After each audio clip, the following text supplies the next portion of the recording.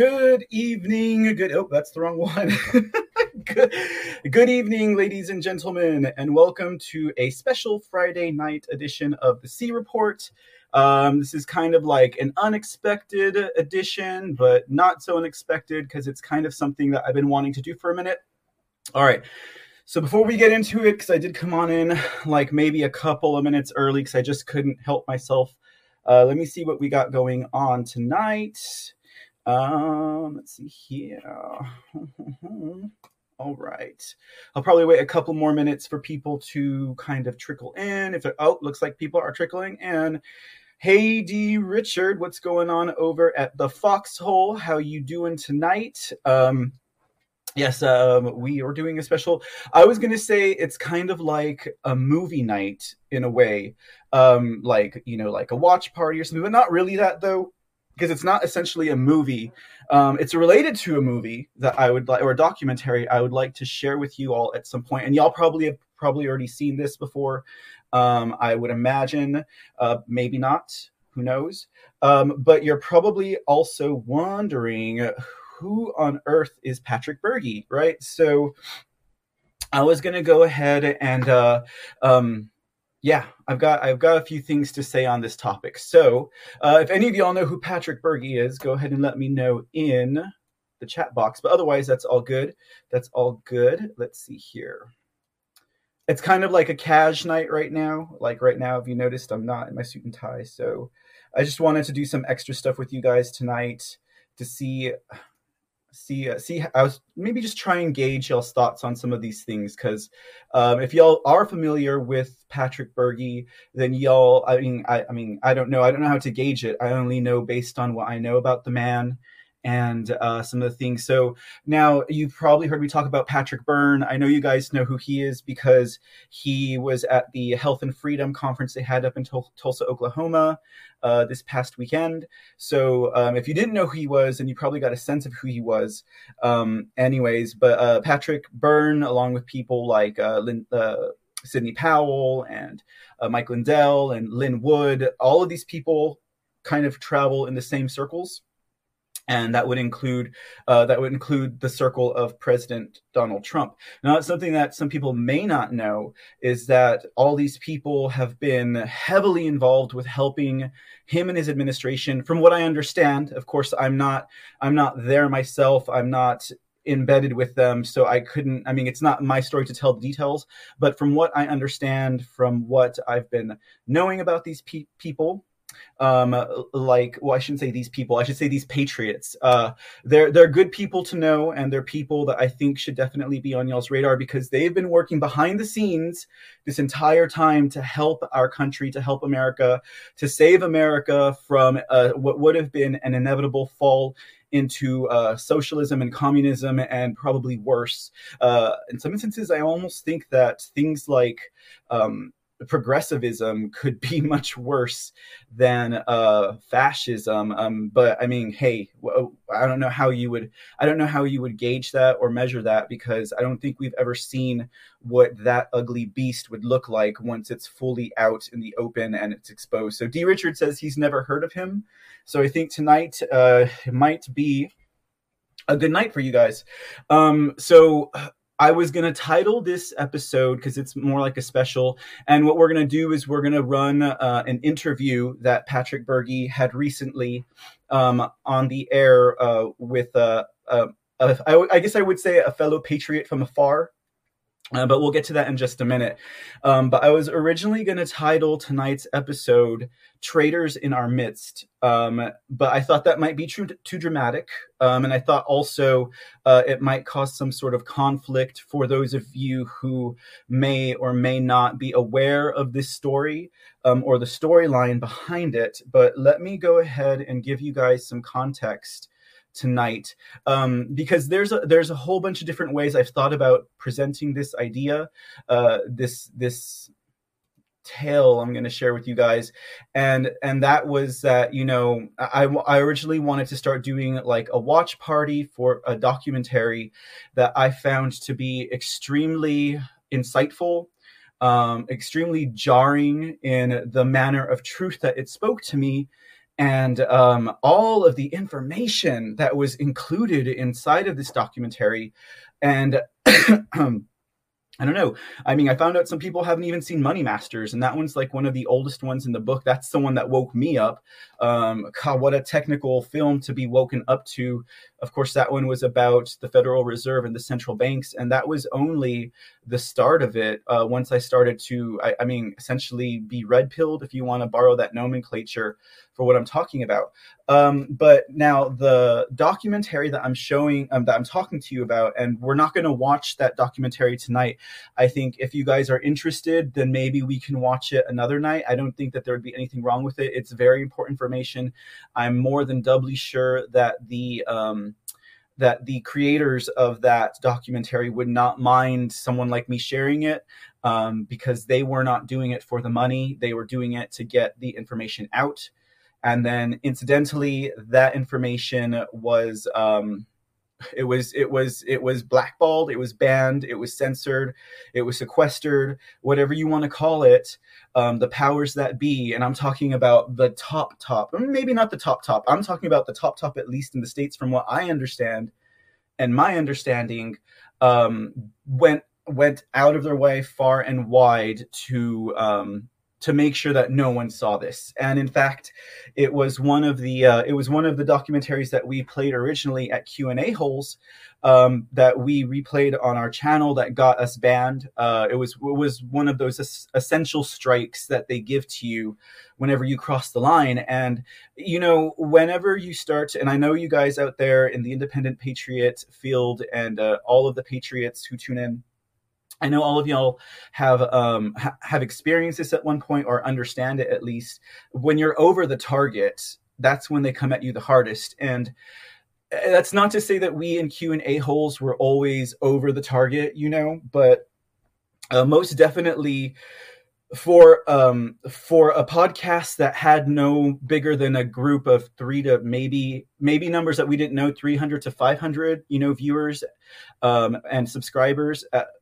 I didn't really see any reason why they should come after us. Like, why would you go after a small time independent a group of individuals who are putting out podcasts about America First, about supporting Trump, about being involved in Q and stuff like that, and or at least adhering to some of the posts that were being put out, like on the Q boards and stuff like that? Why would you go after a tiny ass little organization that I mean, 300 to 500 subscribers, you know, like, that's not a lot, guys. But that's why we always thought, you know, well, when you're over the target, they come over you. Same thing happened when we started talking about pedophilia, when we started talking about pedogate and pedowood. And it wasn't even so much like the pedogate thing, because we all know that pedogate thing got blown out of proportion when that guy went into that, was it Ping Pong Pizza or Comet Pizza?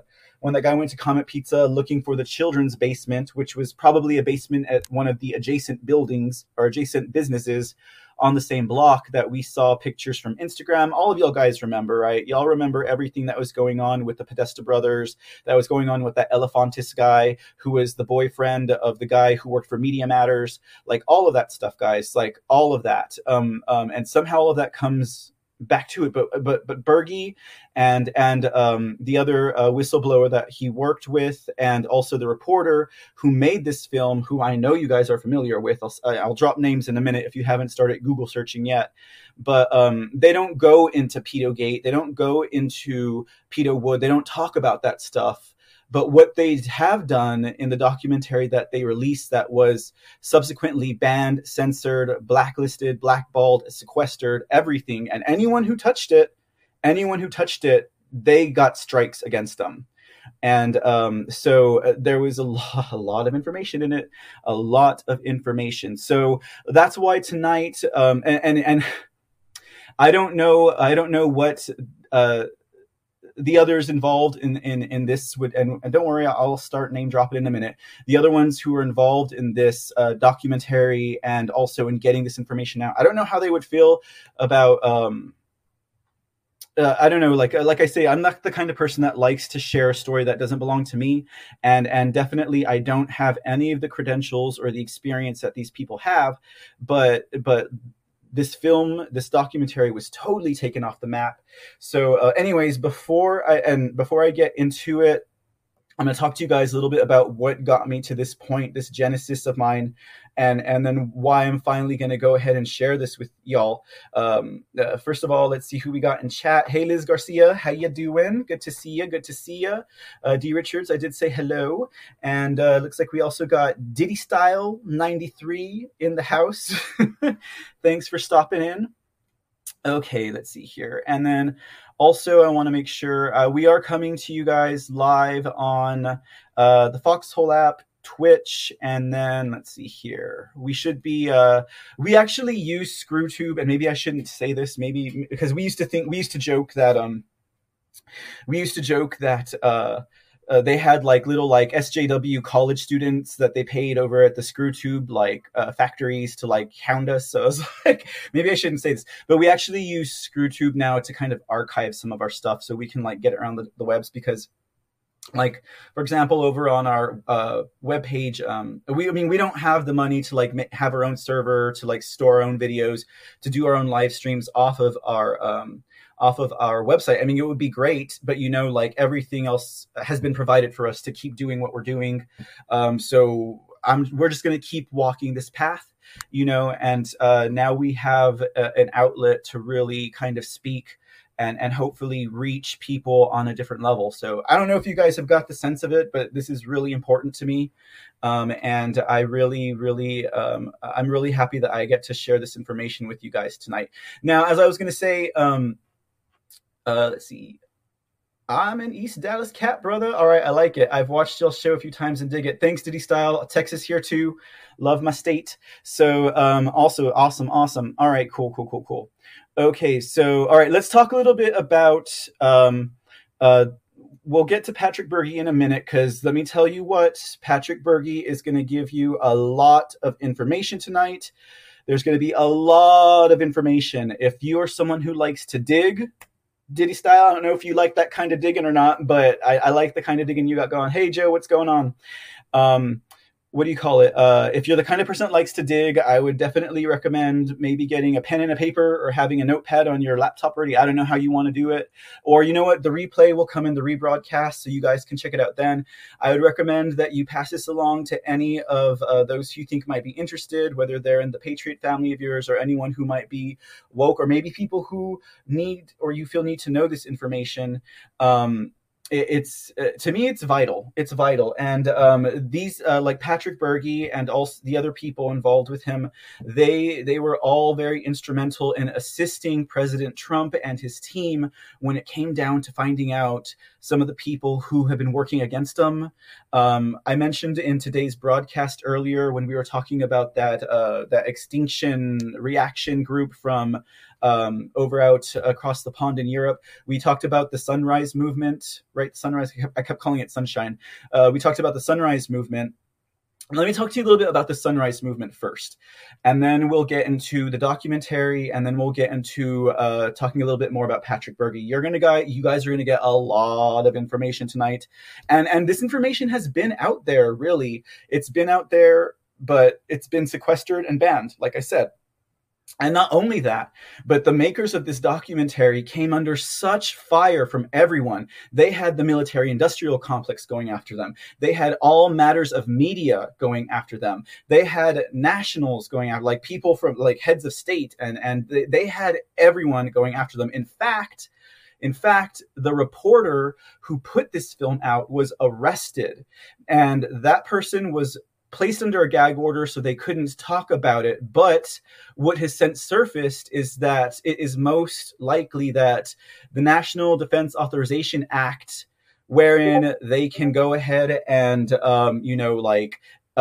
jail reporters, like a press member, a journalist, was actually arrested because of this document, and they were placed under a gag order so that this way they could not tell the story of what was going on. Like, they used a lot of shenanigans, and they also basically smeared her name, because even the person who was the supposed victim of this journalist's crime was like, no, that's not what happened. That's not what happened at all. So there was a lot of shenanigans going on here, guys. A lot of shenanigans. Okay. So I said I was going to talk to you guys about something, and I forgot what it was. Someone remind me. No. So before we get into Patrick Bergy and the documentary, let me see here. Let's see. Sorry, getting into the chat. Sorry, guys. My mind is going a little bit everywhere right now. Let me pull this up real quick. So, like I said,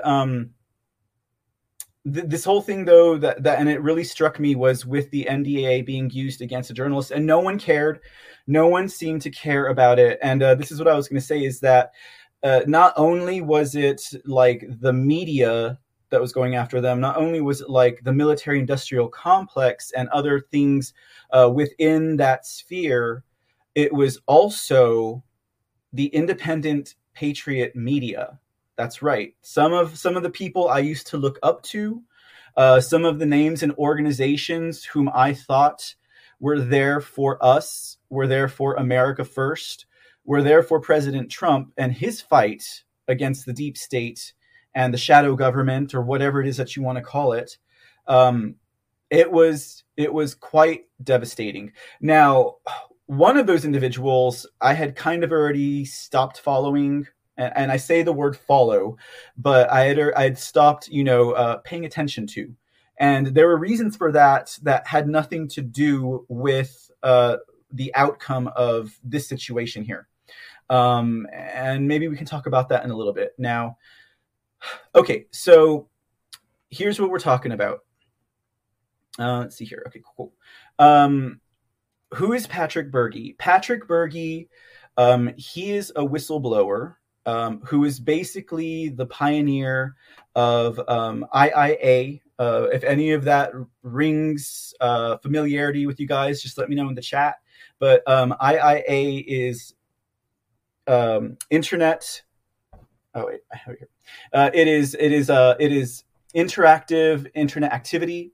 I probably said that a little bit wrong. I should put it in my notes, but I'm a little nervous right now, guys. Sorry about it.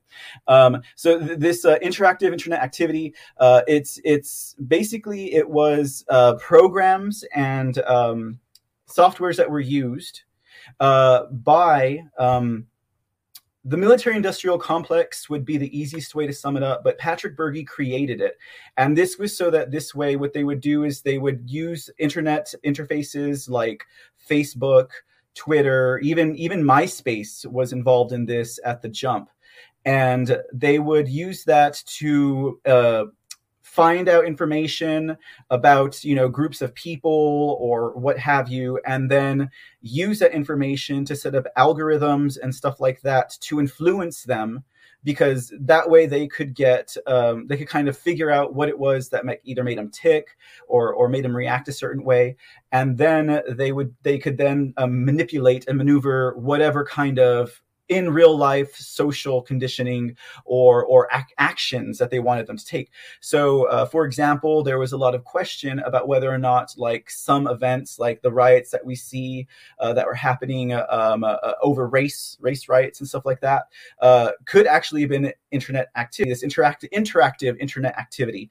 And so in this whole process, what you find out is that not only were these people using this abroad to, like, shape the outcome of voting, to shape the outcome of elections, to shape wars, and things like that, that eventually it got to where American politicians like John McCain and Barack Obama were using that on the American people to influence elections and stuff like that. So that's where, like, that's kind of like the crux of that. So, all right. So let me see here. Sorry, guys. I'm just like, we got a few more people in the chat. Hey, RMA, what's going on? Glad you're hanging out with us tonight. All right, guys. So let me just start to break it down. Now, you guys probably, I'm willing to bet, have heard someone's knocking on my door. Um, I'm willing to bet you guys have heard about Shadowgate. Okay, so Shadowgate is the documentary that I'm talking about that was banned and it was censored and it was stripped from everywhere on the internet. And Shadowgate uh, became a very heavily controversial and demonized documentary. Um, I couldn't understand why. When I first saw the movie, I was just confounded by the wealth of information in there and everything that it said. And I'm definitely the kind of person who, in my years of like looking up this information, of researching, of listening to people and opinions and perspectives and news analysts and all of that stuff, that it rang true to me, because basically I've gotten to the point to where if I kind of like get that gitchy feeling or I smell bullshit, like it turns me off, and so I don't pay attention to it. Or what I do is I take whatever jewels of truth that ring in my soul true and I hold on to those for a later time. So when I saw Shadowgate, like my jaw was literally on the floor. Now, that this came with a lot of controversy. Shadowgate came with a lot of controversy. People immediately attacked the creators of this. Now, the main person who put this together was Millie Weaver. Millie Weaver was, of course, if you guys remember, with Alex Jones and the InfoWars outfit. Now, I never worked with Alex Jones. I was in Austin for 10 years, and I did meet the man a couple of times. I did attend some rallies and protests with him. There was one that was untelevised that took place during around the time of the End the Fed movement. Now, this is going back to like 2007, 2008. And when the End the Fed movement was going on, of course, you had all of us people. This is before Antifa, guys. This is before the time of Antifa. This is when Antifa was first the Occupy movement. I don't know if you guys remember the Occupy movement, but it was a bunch of basically like kids who would just occupy areas and they'd set up tents and stuff like that. Well, that was kind of like the birthing cesspool of Antifa, as it would turn out, incidentally. And so back then it was all about End the Fed. We had Ron Paul in office. I'm not in office. I wanted him to be in office. In retrospect, I think his policies might have been a little bit too stringent or austere for America. Like Ron Paul, of course, he was like a libertarian. He believed in very limited government, and he wanted to end the Fed, which to me, that's what woke me up. The Federal Reserve being a central bank, being that is also a privately owned bank. It's not a bank that is owned by the Fed or, the likes, but it is actually owned by private people. And if you're not familiar about what that really means for like the value of our currency and our economy and how they control, maybe you have heard of things like the boom and bust cycles, inflation, deflation, and stuff like that. All that technical economic stuff, for being someone that doesn't like math and stuff like that, I got it, because what the Fed has done, and Trump did nationalize the Fed in March 27th, I think it was 2020 or 2019, 2018, I think it was. I think it was 2020. It happened right when Corona happened. So it was March 27, 2020, when Donald Trump nationalized the Federal Reserve. Right? 17 Angel says he saw Shadowgate when it first came out. Cool. I'd like to know your opinion on Shadowgate and all of the stuff that went around it, or what you thought about the film. If you have a moment, 17 Angels, just to pop in there, because I really do want to know who in this audience might have seen it and what y'all thought about it, because there was a lot of controversy that came out around this film.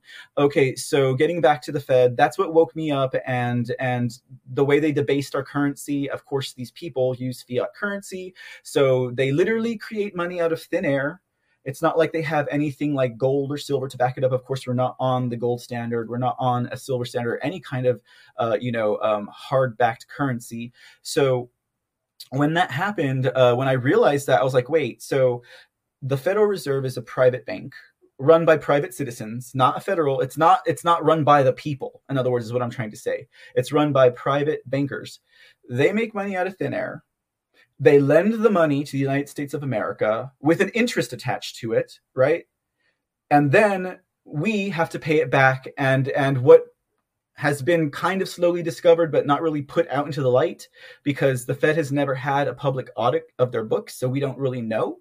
And they claiming that they want to be politically independent, have barred Congress from like doing an audit of their books, and that's not to say that they haven't tried. They have definitely tried over the years to do that, but so they print our money out of nothing, lend it to us at interest, and then we pay it back via the income tax. So that's another thing that other people don't understand. When the Federal Reserve, a central bank, came to America, the IRS was created shortly thereafter. And that was to recoup the interest that we owed them as a nation, since they did the banking for us. But they made this money out of thin air. So that makes no sense. But wait, how are we going to pay them back if we're using the money they lend us to pay it back, right? Like, it makes no sense. So they're charging us interest on a nothing monetary based policy. That's where you start getting that bubble, because now we have to borrow money to pay them back. And then at the same time, there's more interest created on that borrowed money that we used to repay. Same concept is why you cannot pay a credit card with a credit card. You're going to go into the negatives. And that's where we are today. And that's why our dollar has been so debased, devalued. That's why you can't buy, 5 pieces of candy for a penny anymore. And it's very counterintuitive, because you would think that with all of the advances in modern technology, with all of how cheap it has gotten to ship and to do this and to that, and we have the assembly lines, whatever, we have automation, you would think that things would get cheaper because there's less manpower in the manufacturing of it, right? So that's kind of like a quick summation of how I woke up to the Federal Reserve. And then you find out like who's actually sitting on the Federal Reserve. You find out that it's kind of tied to the Rockefellers, to the Rothschilds, to the Carnegies, to other names that we are all familiar with, right? They're all tied into that. So that's what woke me up, right? And then I'm at, End the Fed rally, supporting Ron Paul, and Alex Jones is there and stuff like that. And there was always something about this man. And I get into trouble when I talk about this. I get into trouble when I talk about this, like when I talk about religion. And please understand, it's always from a place of respect and love. I don't just trash people, but like with Alex Jones, even in meeting him, even in being there, like I'll never forget, there was this one untelevised event that I was at where we were at the Capitol and we stormed the Capitol. It was a good old fashioned, what would they call it nowadays? An insurrection, right? Well, all of us, there was like maybe 100 to 200 people there. We all went in with our picket and the Fed signs. We marched into the state Capitol. We got, into the office of the governor and all that stuff. And like, we were just in there and like, we were like letting him know, well, Alex Jones, who'd been outside on his bullhorn the whole time, was like, rah! And then when we got in there, like, he just went to the back of the room and he was just laughing and joking with some people. I don't know who it was that he was talking to. It might have been listeners or other viewers. I don't remember. I just know that, I mean, I get it if he was trying to say like, oh, well, we're going to have the people do it, because if I do it, obviously they're not going to care. We need to see the people stand up. Okay, I get that, but there were other things in line with that to where I was kind of like, you get me there, but you never go all the way. And I get it. We as the citizens, as the sovereign people, we need to be the ones who are actually doing that legwork and we need to trust on ourselves to get us to that point. We can't rely on other people to do it anymore. We can't rely on the talking heads. We can't rely on the people who talk on TV. Like, obviously we can't trust the legacy and the mainstream media. We can't rely on those who we always thought would get us there, because what we're finding out is that most of this is interactive internet activity. Like, just to be completely 100% honest, even though like I know I'm not involved with any of these type of shadow figures. I'm pretty sure no one else in Q&A holes is, but anyone who does a program and talks about politics and stuff like that, or talks about current events, and is not even essentially news, is essentially IIA. So even though I'm not IIA, I could be IIA because I'm still providing that web or net of influence, right? And that's kind of a hard pill for some people to swallow, especially if they're not from that evil ilk that, the documentary Shadowgate talks about. Because Shadowgate, let me see here, because I wrote some notes down because I knew I was going to be nervous. Shadowgate, basically, it exposed the connection between retired generals in the military-industrial complex. And we're talking about like General Jim Jones. We're talking about General Michael Hayden. We're talking about General McChrystal. And there's a few other ones in there. There's 4 of them that are ahead of it. And I think we could probably put General Lloyd Austin, retired, because he sat on the head of Raytheon. He was a board member. He's worked with the military-industrial complex his entire life. And the first order of business that General Lloyd Austin, who is the current Secretary of Defense under Biden, who also is in charge of the 10th Mountaineer Troop, or whatever, the ones that we saw during the inauguration that went to go protect them. Because I know there were a lot of Q followers out there that were like, oh, right, the 10th Mountain Rangers, or whatever the heck they were called. I can't remember, the 10th whatever. If you guys know in the chat, throw it out. Everyone thought maybe these were the guys, the good guys. These were the good guys in the military and the army that were going to bring down and stop this coup of inauguration.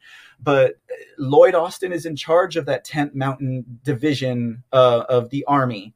And so I think, to me, by Trump taking a step back, they were able to expose who the deep state is inside of the military.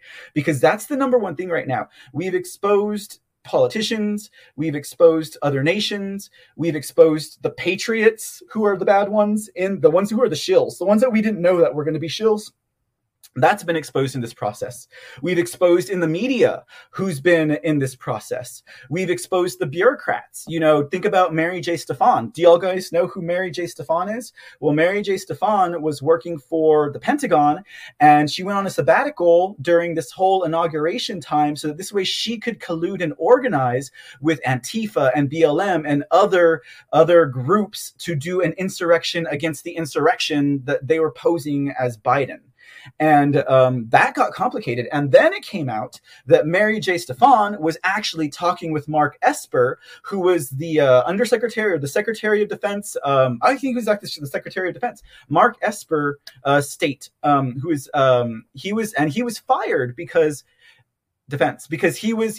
he was found on Zoom chats talking with Mary J. Stefan. And again, if you guys didn't see sunriseexposed.com or the Sunrise Movement, again, we talked about it on Q&A holes, and I got all of this information from Millie Weaver.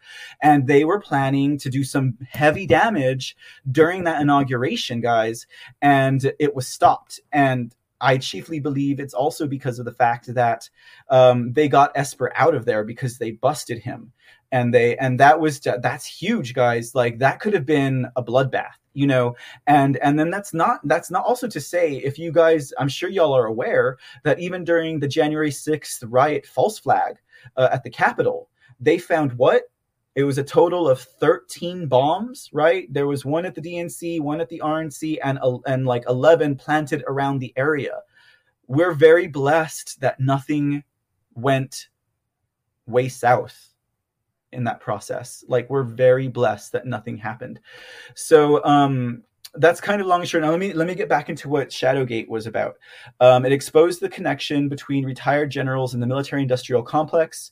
It exposed interactive internet activity operations. And the guy that we're going to be listening to tonight, Patrick Bergy, he's the one that created all of these systems. He created these systems for our army, for our military. And this was using taxpayer money. Then I think he said they bought the licensing for it, or they owned it. So then after that, they started selling it like openly. And so the people who were buying it were people like John McCain and stuff like that. It's crazy.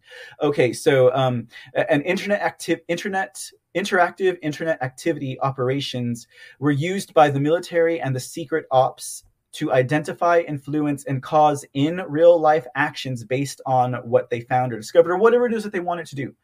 Shadowgate also exposed how former CIA Director John Brennan used Edward Snowden to create a data bridge from the FISA 702s, which allowed for them to collect the data. So if you guys know about the FISA 702s, that section of it, so basically, this is like post 9/11, and now we're getting to this point where like you can the government, who they had already been stealing all our data. When I say data, I mean telephone, chat, internet searches, anything that you can do online or on phone or anything like that.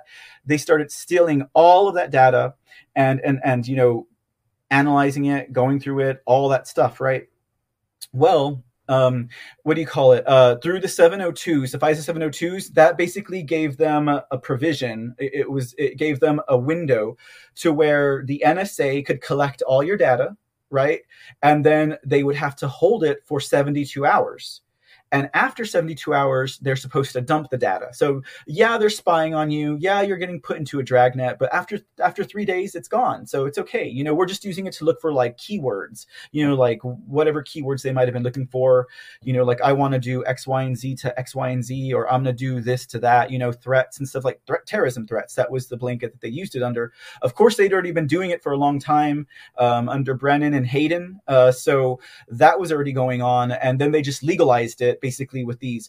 And so with this whole 72-hour waiting period, the CIA then director John Brennan had Snowden create basically a data bridge. It was a mirror of the data streams. So you had one of them going to the NSA, and then Snowden created a duplicate, right? And from that duplicate, John Brennan, the former CIA guy who was also the guy behind Barack Obama that helped him shoot up to the top so quickly,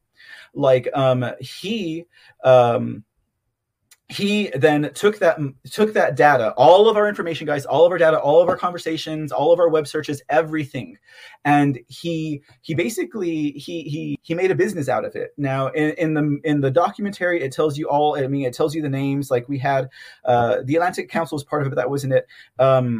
It was let me see here. He had that's escaping my mind. We'll pop it up in a minute, guys. But he had basically like 3 different ones. Like one of the businesses that eventually came out of this was Clear Force, and that one's run by Jim Jones directly at the top of that. All very, very much important information. But the Analysis Corporation was one of them. And then there were also ones like the Canadian Canadian Analysis one. Like they had a whole bunch of different ones. I apologize. I should have written down the names. But we can always maybe do a Shadowgate watch party at some point. So anyways, let me see here what else I got. Okay, so what Brennan was doing with our information is he was selling it. So he's selling it to different countries, different companies, whomever wanted our data. And they could go through it, they could change it, they could analyze it, they could sell it. He was profiteering off of it. It's very illegal, guys. Like, we have a 4th and 5th Amendment for a reason, and that is to protect us from unwarranted searches and seizures. Well, wouldn't you consider people having all of your conversations, regardless of how much of an angel you are? But if you have all of this information, you really get to know someone. It's like they say, like there's another you out there that not even you know, that they can determine by your web browsing, by the conversations you have in private. It's that second face. So, all right. So there's that. That's why I try and be honest, but like, anyways, so Brennan has this data bridge that copies the data stream and it goes overseas. So it was housed in Germany, was one of the main places that it was housed. And the whole documentary names a bunch of names. It gives a bunch of examples of how the shadow government looks like and how it works. So if you're ever like, well, what do they say shadow government? Because not everyone in government is bad, obviously. I mean, I know like the SJWs and the commies and all that stuff, they want to say, oh, down with government is bad. I mean, very limited government is good to me, but very limited, but we govern ourselves, right? So obviously all of this information is compartmentalized. I mean, you can't be a secretary on the ground level and know what the boss is doing on the 30th floor. You know what I mean? So not everyone in government is bad, but then you have these other shadow figures that do the work. And what that film also exposed was that it's actually contractors who do that work. And let me tell you, all the receipts are in the film. So, and it names them, especially when we're talking about General Jim Jones, we're talking about General Michael Hayden. Like these are retired generals from our United States military and army and other divisions who are doing this. And it was really these guys who have been pulling the strings against Donald Trump and the America First movement from the jump. Like, if not even more so, other people ahead of them, but these guys, really, guys, it's pretty heavy. So you can see why a documentary like Shadowgate was banned and censored completely, like outright. Like they attacked hard. Now, when they first started to ban Shadowgate, it was pretty much banned right out the gate. As the story goes, and again, it's not my story to tell, but from what I've seen, Millie Weaver and her husband had finished the film, and they were set to release it on the day that she was arrested. And they had started to upload it into the computer system. And while that happened, the knock on the door came, kind of like a knock just came at my door. And anyways, okay, we're not going to worry about that. So the whole debacle, and you guys, if you know the story, that's cool. If you don't, we'll keep on going. Millie was being arrested on charges of like theft or burglary or something like that. And it was supposedly against her own mother, and her mother fought that and was like, from what I understand, from what I've heard and seen on the net and stuff, because I don't know these people personally, but like her mother was like, no, that's not what happened. But basically, whenever there had been a report filed of a disturbance, right? So when that happened, the powers that be formed a grand jury based on that. And she can't talk about this because she's gagged. And if she does, she goes back to jail, right? So, and she's not gagged, but let me tell you what, all of this stuff, it gagged me. But like, whenever that happened, they opened up basically a grand jury on her, and they just started collecting data. And that's something that this is under the provision of law. Like they can start to do this and not even give you a reason, not tell you why. They're just going to keep on doing it because they can under their cover of law. So they used all that information, and eventually they used that to arrest Millie. She and her husband went to jail. There was a whole other like debacle that came out of this. And this is where we get into Alex Jones. Alex Jones fires her. Now, there's a lot of people like that I have talked to in the independent patriot media, and in the independent patriot scene, and in the patriot scene in general, the America First scene also, those who were fighting for Trump, those who were following Q. And the minute I said the name Millie Weaver, they're like, like they're like, no, like they didn't like her. They thought she was a shill. They thought she was a sellout. They thought she was a bad guy, right? They wanted to follow Alex Jones into the swimming pool and go for a swim with him. Don't go swimming with Alex Jones, guys. And so the thing that they didn't realize is that Millie Weaver had been with Alex Jones since 2012, guys. Like she, and some of you guys who may know, I mean, I was a listener of InfoWars at that time. I remember when they did the journal competition, and she submitted her reports, and he hired her, and she became part of the team. It was her and Jakari Jackson, and I don't even know what happened to Jackson. I heard he's making comic books now, but like that's what that went. And Millie stuck with it until he fired her. And that was in August of last year, after she released Shadowgate, because dang, this is where I was like, we're starting to see some true colors come out here. Now, I had stopped listening to Alex Jones shortly after he had been censored. Do you guys remember when Alex Jones got censored? He was censored back in 2018-ish. It was during the Trump-Hillary campaigns. It was during that whole time. No, was it 2018 or is it 2016? 16, guys. It was 16, I think. So, well, look, this will help me out here. Okay, now, guys, cover your eyes. No, just kidding. I'm going to put something on the screen that might startle you. and it might be someone that you don't want to hear from. But this is when I had my wake up moment for Alex Jones, because something was not right. I had to dig into it a little bit, but this is what I got. All right, guys, you've been warned. Avert thine eyes. Oh! Okay. All right. Yeah, it's the demon queen herself, Hillary Clinton. All right. Let me see if you guys remember this speech. I'm going to go and play it for you guys real quick. It's a very, very short, but when I heard this, something was up for me in my mind, and I kind of just followed my heart from then. It's also what happens when you listen to the radio host, Alex Jones, who claims that 9/11 and the Oklahoma City bombings were inside jobs. He even said, and this really just is so disgusting, he even said the victims of the Sandy Hook massacre were child actors and no one was actually killed there. I don't know what happens in somebody's mind or how dark their heart must be to say things like that. But okay, so yeah, that's exactly what I wanted y'all to hear. When she called him Dark Heart, because I remember I listened to his program after that happened, and he was all, she called me Dark Heart, and stuff like that. I was like, man, I was like, something's not right. It's like she's looking at the camera kind of funny, and like, I mean, it wasn't just exactly that. It was something inside of me that was telling me something wasn't right. So shortly thereafter, I stopped listening to Alex Jones, and I don't know how my mind made the connection, but do you remember when Joe Biden said dark winter, and there was an allusion to something? So it's like, and then this whole censor thing happens with him, and I could just see it playing out in this way. If Clinton had gotten in and Alex Jones had been censored, the door was open wide for them to censor and attack anyone who questioned any narrative that the government and the media put out. And I thought that is very convenient, because Alex Jones was the number one proponent at that time, right? So I don't know how my mind made the jump, but there is a book called Operation Dark Heart.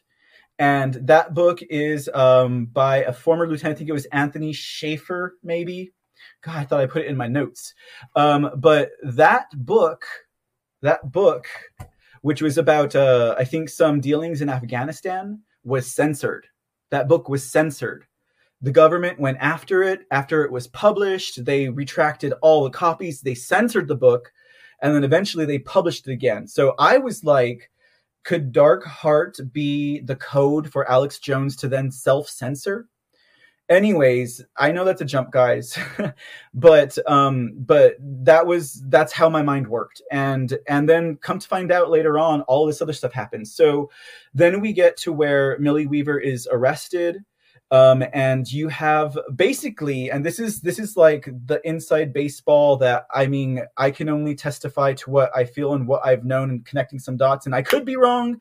And if I am wrong, by all means, Millie, Tori, Patrick, come and correct me.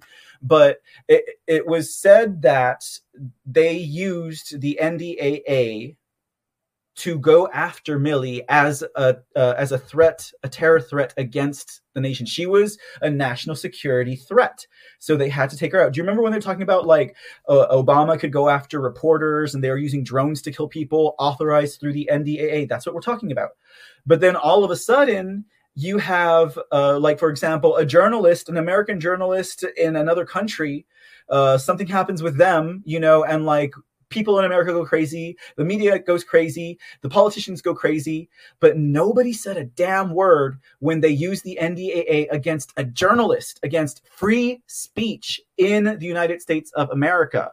That was stunning, America. That was stunning. And so it also said a lot, because the ones who really should have been saying something, and of course they used this cover of a burglary or a theft, to cover over the fact that there was something that they were going after her for Shadowgate. No one said anything. In fact, Jones fires her. Then Jones and Caitlyn go on this campaign against her. Y'all guys know who Caitlyn Bennett is, right? I lost a lot of respect for that woman or that girl. whenever this whole thing, because I saw this video where she was like, Millie is like, I'm afraid for her, she's going crazy, she's hanging out with really shady people, blah blah blah blah blah blah blah. And there are other things that I mean I've heard about, but I don't know well enough to speak about that was going on. But that was just like, okay guys, what's going on here? But you know what the number one thing was? Now in this film Shadowgate, Millie Weaver introduced 2 whistleblowers. Okay, now these aren't like Shifty Shift whistleblowers where you never get to know who they are, because in fact, Shift's whistleblower was just a wiretap, because they had what? They had the mirrored 702 streams to fall on. So they were spying, like Donald Trump said, President Trump, I always call him Donald, the Don. President Trump said, they were spying on me. They were spying on me. He kept telling America, they were spying on me, right? So with this, you have the 2 whistleblowers that were presented in the Shadowgate film, right? That is Patrick Bergy, who we'll be talking about tonight, and the other one was a woman named Tori Maris, who also has a radio show called Tori Says. I don't know if any of you guys have ever heard of it. I would assume some of y'all have, but otherwise, I was like, okay, so I'm in. Now, let me tell you what. Of course, I go into these things with like a clear head and a discerning heart, you know. And at first, you know, because I'm not familiar with these people, I'm kind of like, I'm leery. I think any healthy, patriotic-minded person would be leery of some of these things, you know, like they would be, okay, we have to question it, we have to dig, we have to find the receipts, we can't just take people at their value, right? So I had already stopped listening to Jones, and at that time when Jones went down, X-22 came up. I don't know how that worked, but it did, you know. And then at the same time, Shadowgate comes out in August, right? And okay, so this film banned. And not only that, people like InfoWars, people like Gavin McGinnis, and other people in that field, they all demonized Millie Weaver, and they demonized the 2 whistleblowers, Patrick Bergy and Tori Maris. Like, they demonized the hell out of them.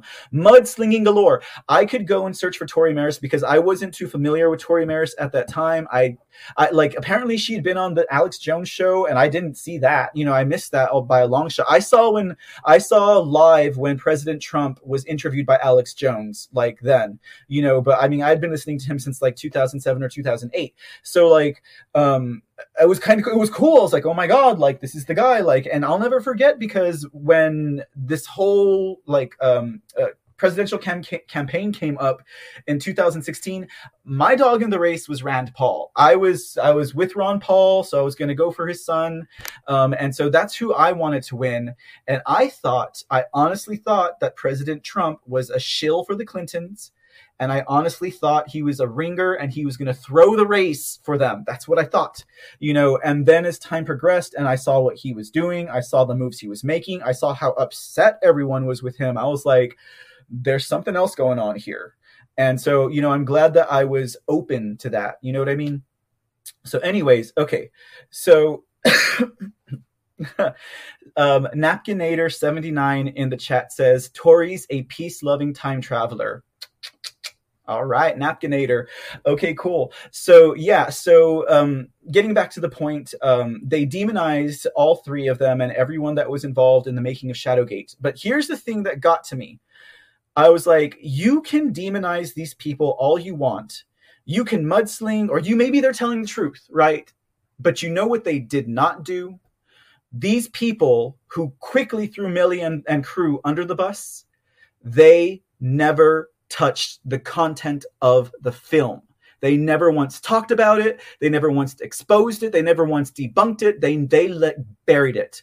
They buried it as far deep as their technical ghettos could go, and they got rid of the film. Now, I got a copy of the film, and I know some of you others have seen it. It's still out there. I mean, it was banned off of ban.video, guys, They banned a movie on ban.video. Do you know how ironic that is? You got to ask yourself why. Why would they do that? That's what I was asking myself. I was like, why would they do that? Like, why wouldn't they even talk about the film? I was like, all of this information is in this film. Like, if it's not right, then debunk it and steer us in the right direction. You know what I mean? You're our fearless leader, right? That's where I learned I have to be my own leader. You know, I can't depend on these talking heads out here whom I've listened to for years and have puffed me up for them to just come out some way. And now I'm not saying that Alex Jones doesn't love his country. I'm not saying that Alex Jones isn't a good man. But what I am saying is somewhere along the line, he may have been compromised. He may have been blackmailed. I don't know if I could say he was bought. I never took the stance that he was working for the Mossad. My personal opinion is he is on the payroll of these generals, General Jim Jones or Michael Hayden. That's what I personally think. Unless he's being blackmailed for something else, but I don't know enough to speak about that, so I'm not going to get into that. But yeah, that's basically kind of where that goes. Okay, guys, so let me see what else I got in my notes here for you. Oh yeah, the blackballing thing, the way the censoring thing of the video. The way I got a hold of it is because the generals and all of the military-industrial complex and all of the people involved in this at the top, it's such damning information that if the governments around the world knew what they were doing, because our CIA has been involved in colored revolutions and has been involved in regime change for decades, guys. I mean, we're talking at least since they were put into, like, since they were created, you know, like they were overthrowing and replacing elected leaders in in South America, in Central America, in the Middle East. We did all of that, guys. Okay, we did all of that, you know, and it's kind of like how Bill Barr actually gave legal advice to the Bush administration. That's Daddy Bush, you know, the one who was executed for treason and crimes against humanity. That guy, Bill Barr gave him legal advice, and then they went and they took out Noriega in Panama. And we cannot do that. We don't have the powers to do that. Like, what the hell, right? So these are all the same people, right? So they were so scared that all of the other countries and leaders around the world were going to find out what America was doing, because this documentary exposed it all, that our government went about censoring and banning this video around the world before they did it in America. So Americans still had the chance to see it and get their hands on it. And thank God that happened, because we were able to get our hands on it. I would not be here right now if that hadn't been the case. And when I saw this film and I just followed my heart on it, and since then, individuals like Tori Maris, who has her Tori Says show, and I'm not saying go see it, but like, what I am saying is they have proven themselves time and time again since August and that time. And they were on the ground in the White House with President Trump and his administration and all the people that are helping him this entire time. They were in Washington, D.C., having meetings with them. They're the ones who exposed that insurrection that was supposed to happen at the hands of Mark Esper and Mary J. Stefan. And like I would say, go see the website sunriseexposed.com or go to QAholespodcast.com. I did a series of 3 or 4 articles on them based off of Millie Weaver's investigative reporting. It's legit, guys. It's legit. It's there. All the information's golden. They have them on film and Zoom meetings, talking about it, discussing it, all that good stuff. Okay, so here's where we are now, guys. What we're going to do is we are going to watch an interview that happened on March 31st with Patrick Bergy. Now, like I said, and he's going to explain to you who he is basically, but get ready, guys, because this had a lot of information in it that was blowing my mind even after I had seen Shadowgate. And there is a Shadowgate 2 that is out currently. And supposedly there's a Shadowgate 3 coming on. I don't say supposedly. I mean, there is going to be one, I'm sure, but it's been put on hold. From what I understand. Again, not my story to tell. They'll tell it when it happens, and I will report it when it does. Okay, guys, so I'm going to shut my trap, because I think I spoke a lot longer than I was intending to. And we're going to watch this interview with Patrick Bergy so you can kind of get to know who he is. And then we'll take it from there.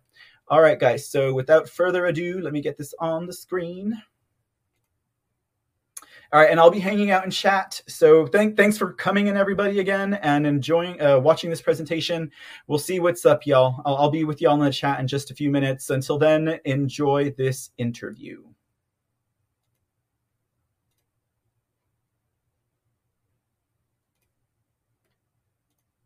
Like just small things, they have to coordinate and organize all of these things. They have to coordinate with the assets they have in the media. And they have to do all of this without any attribution to themselves. Explain it, because it doesn't hurt my feelings. Explain why you wouldn't come here first. I'm the pioneer of IIA, basically social media fake news. The last place that I'm going to go is a organization called Information Warfare, right? So, again, it wasn't about frickin' Trump. It was about them stealing this data, altering it while they're in there enough to create this confusion, and then using that data later on to solidify their power from local to state to federal governments across our country. So basically, the Proud Boys is an organization that was founded by a Canadian-funded magazine with partnerships and relationships with CNN and Bill Maher, all big fans of Trump, right? That's who started this. And what is it? Is like InfoWars like a honeypot for former FBI informants and former Stratfor employees?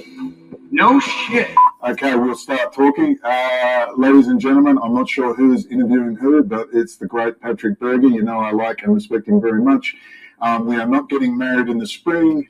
We are independent people. We differ on many views, but our commonalities are enough that I'm very happy to talk with him. I think he has brought many, many, many interesting insights into this, particularly revelations to do with denology, General Jim Jones, Roger Stone, and all the way that spreads through into Pumpkinhead himself, Alex Jones, etc.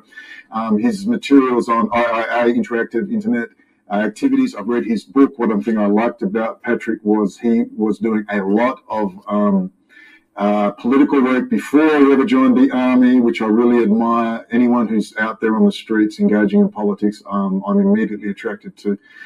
We're going to range far and wide. We want to perhaps touch on particulars to do with Patrick's latest events whereby his family has been threatened and the FBI is now involved. And we will talk like a couple of old gossipy schoolgirls on everything that's going on. It's the year 2021. It's a very interesting year. God willing, we'll all get through this, and somehow, Bible prophecy aside, the United States will emerge stronger than ever. That's the fantasy. Patrick, I'm so pleased to finally be speaking with you. Likewise, Brendan. I appreciate you taking the time. We'll just call this your thing.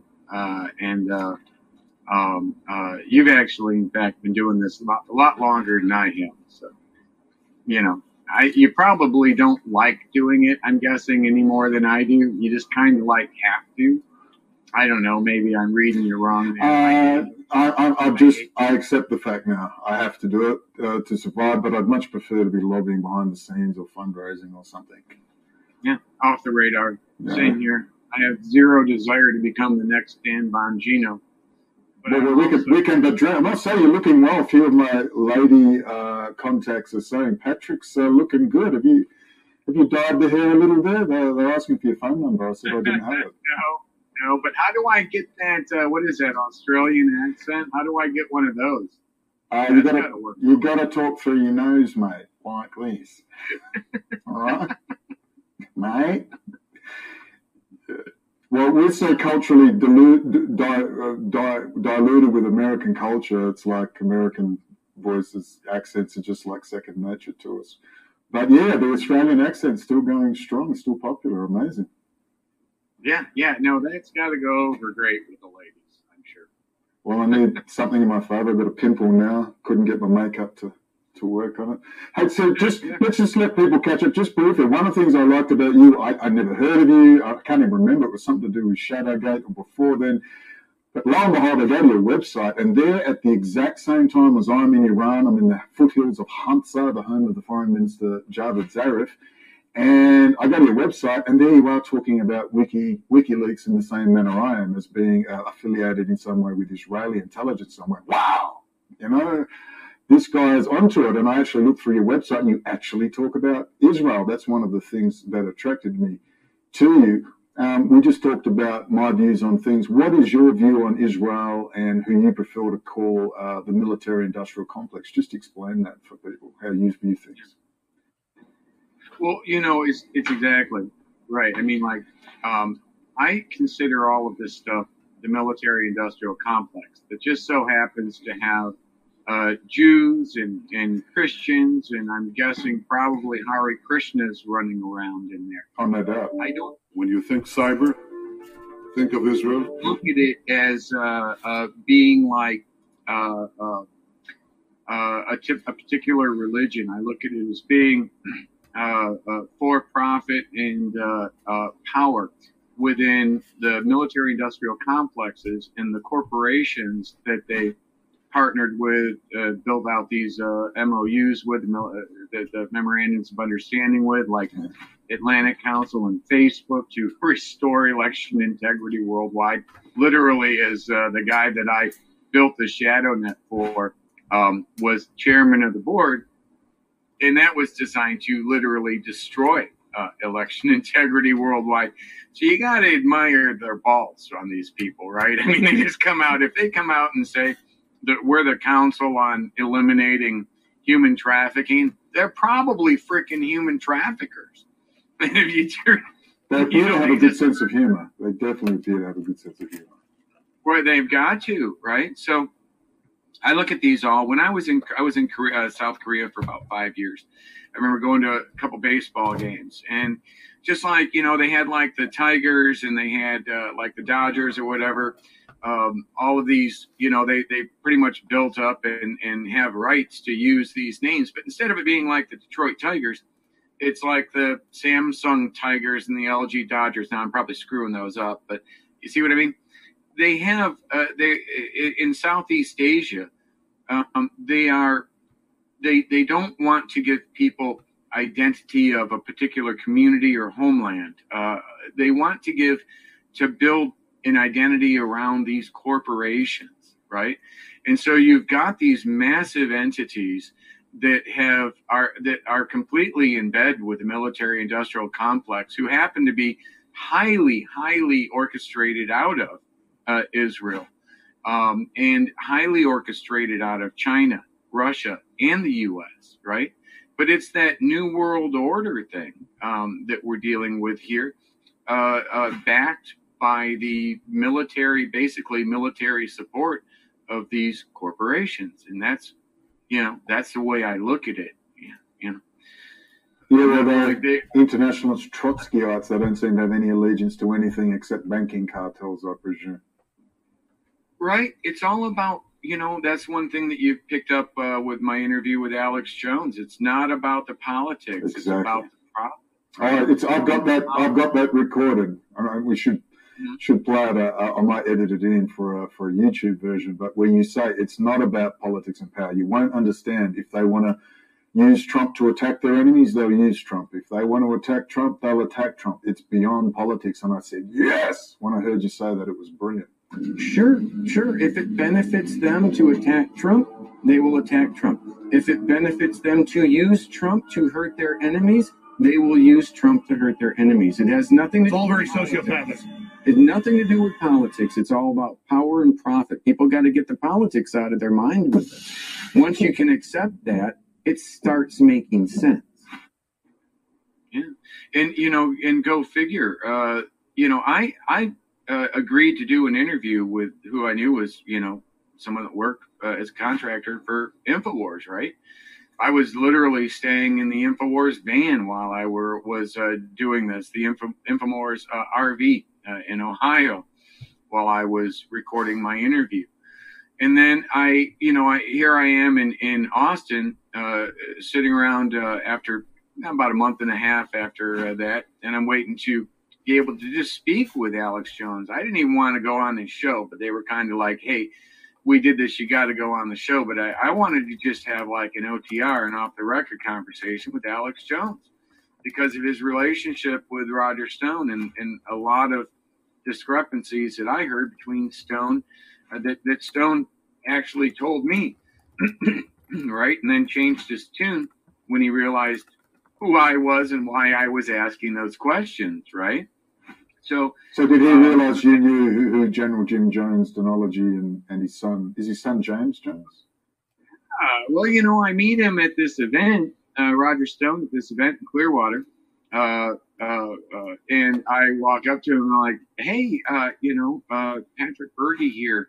I understand you used to, and used to work with like General Jones, Jim Jones in Dynology. And he's like, yeah, absolutely.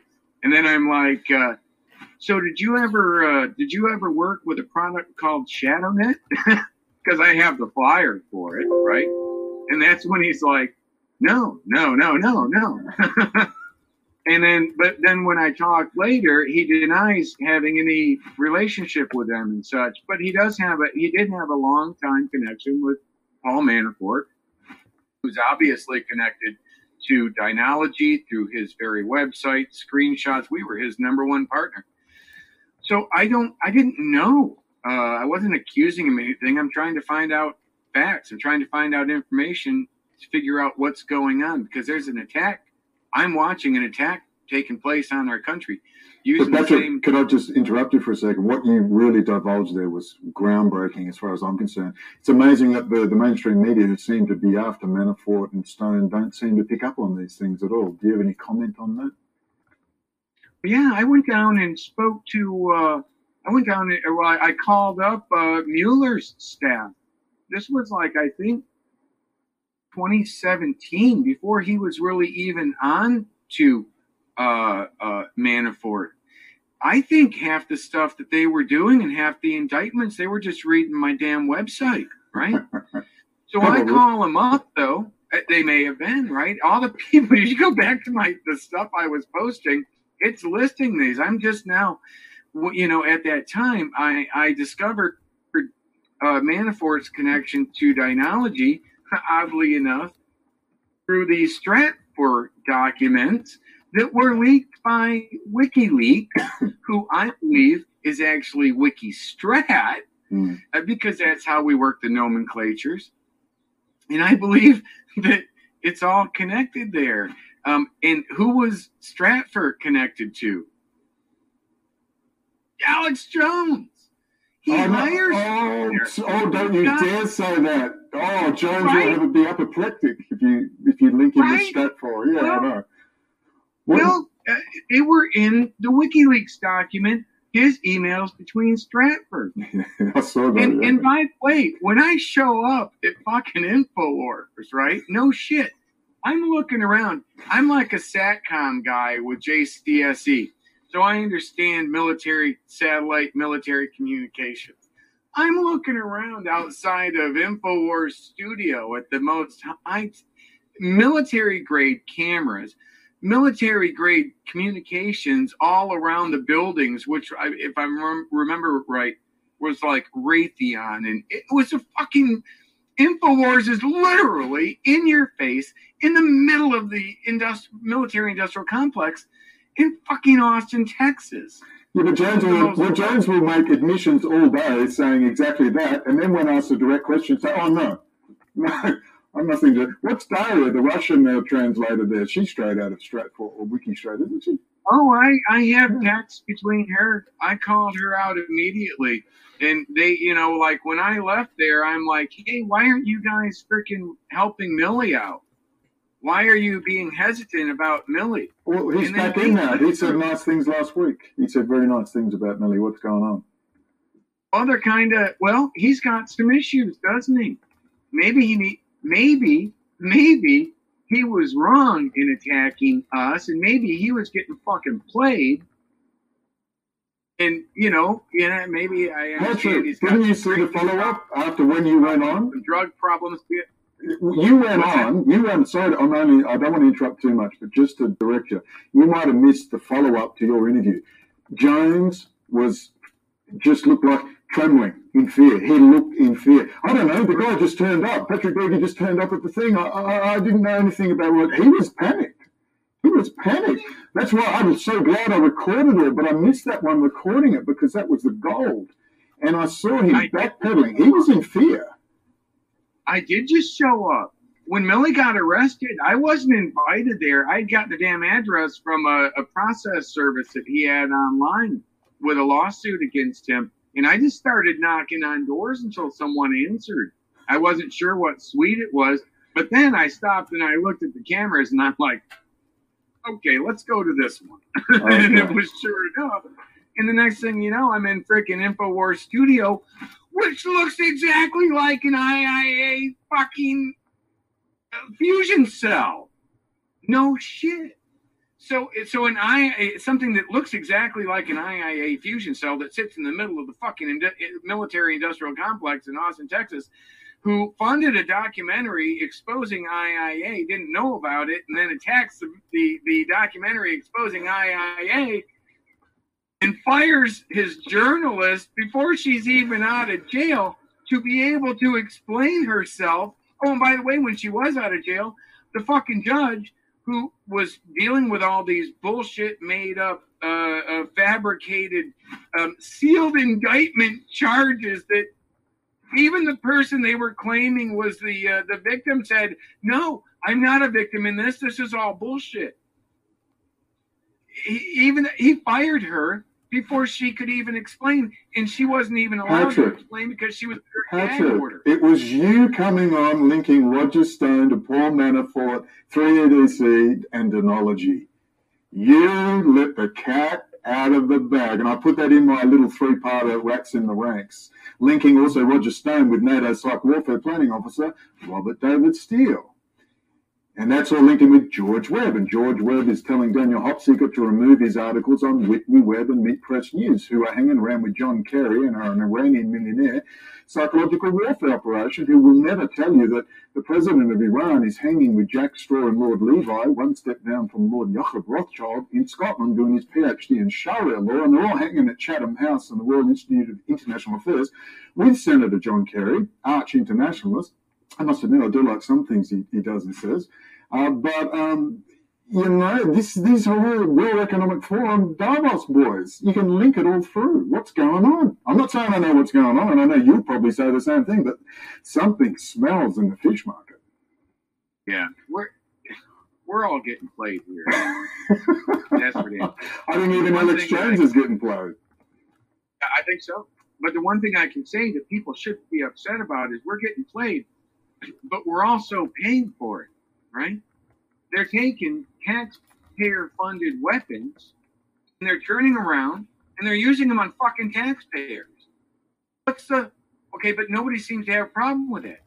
And let's go back real quick to the thing with Millie Weaver's arrest.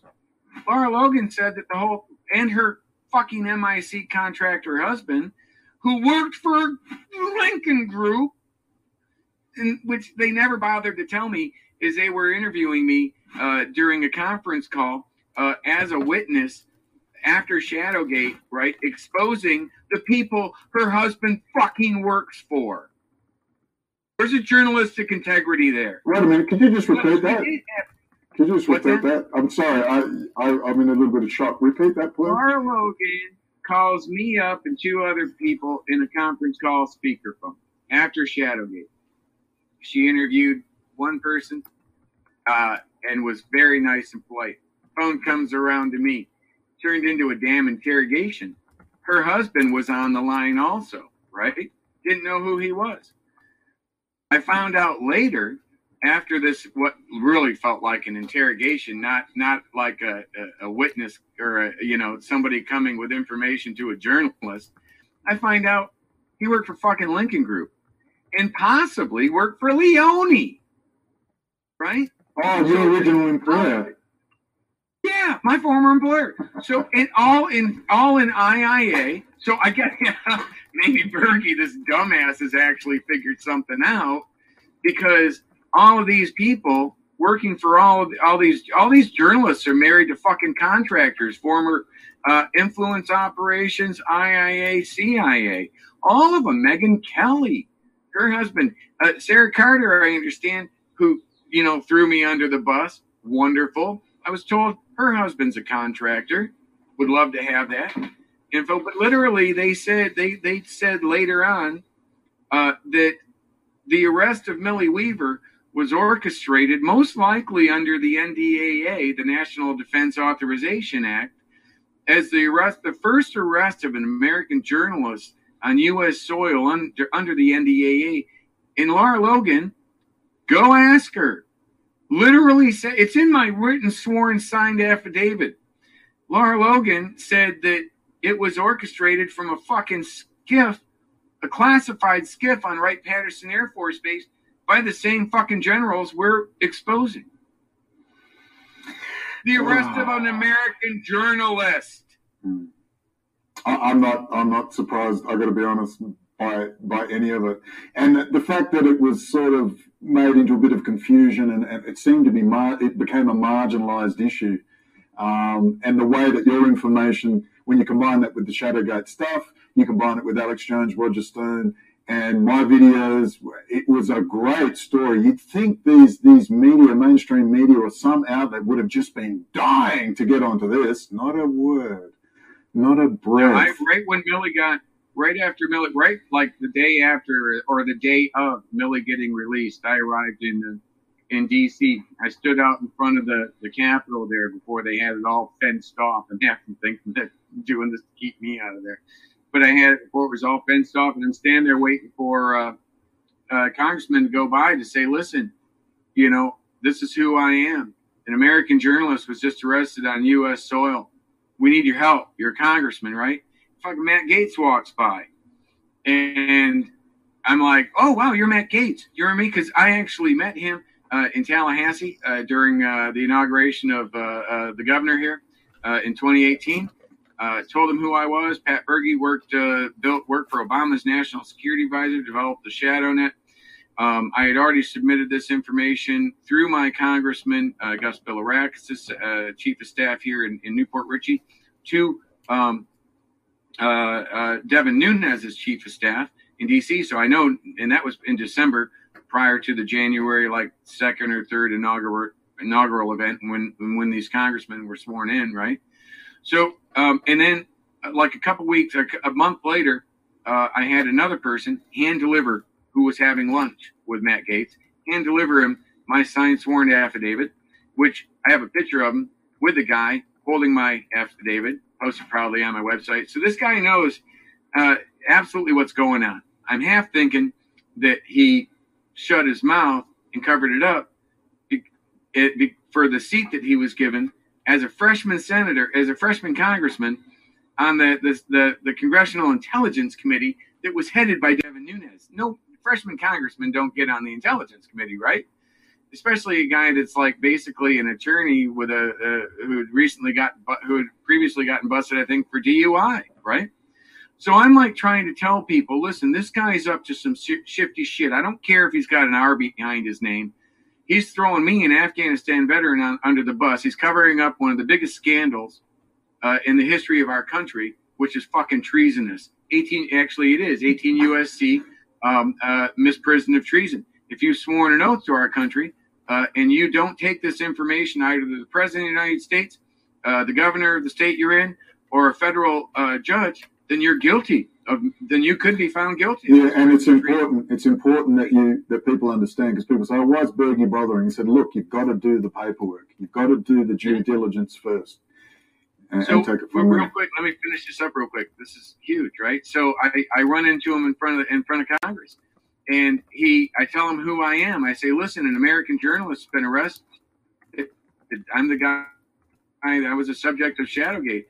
We need your help." He looks down at his phone, says, "Oh, girlfriend's calling," and fucking starts running from me. You should have come on. I got it on fucking, right? So I try to tell people that these people are dishonorable, right? They have no honor. And so it's like Trump, used to give that speech all the time about the snake and how you knew it was a snake and then it bit you, right? And I just want to repeat that same thing about Matt Gaetz, because now he's being involved with some sort of like sex scandal with someone an underage girl.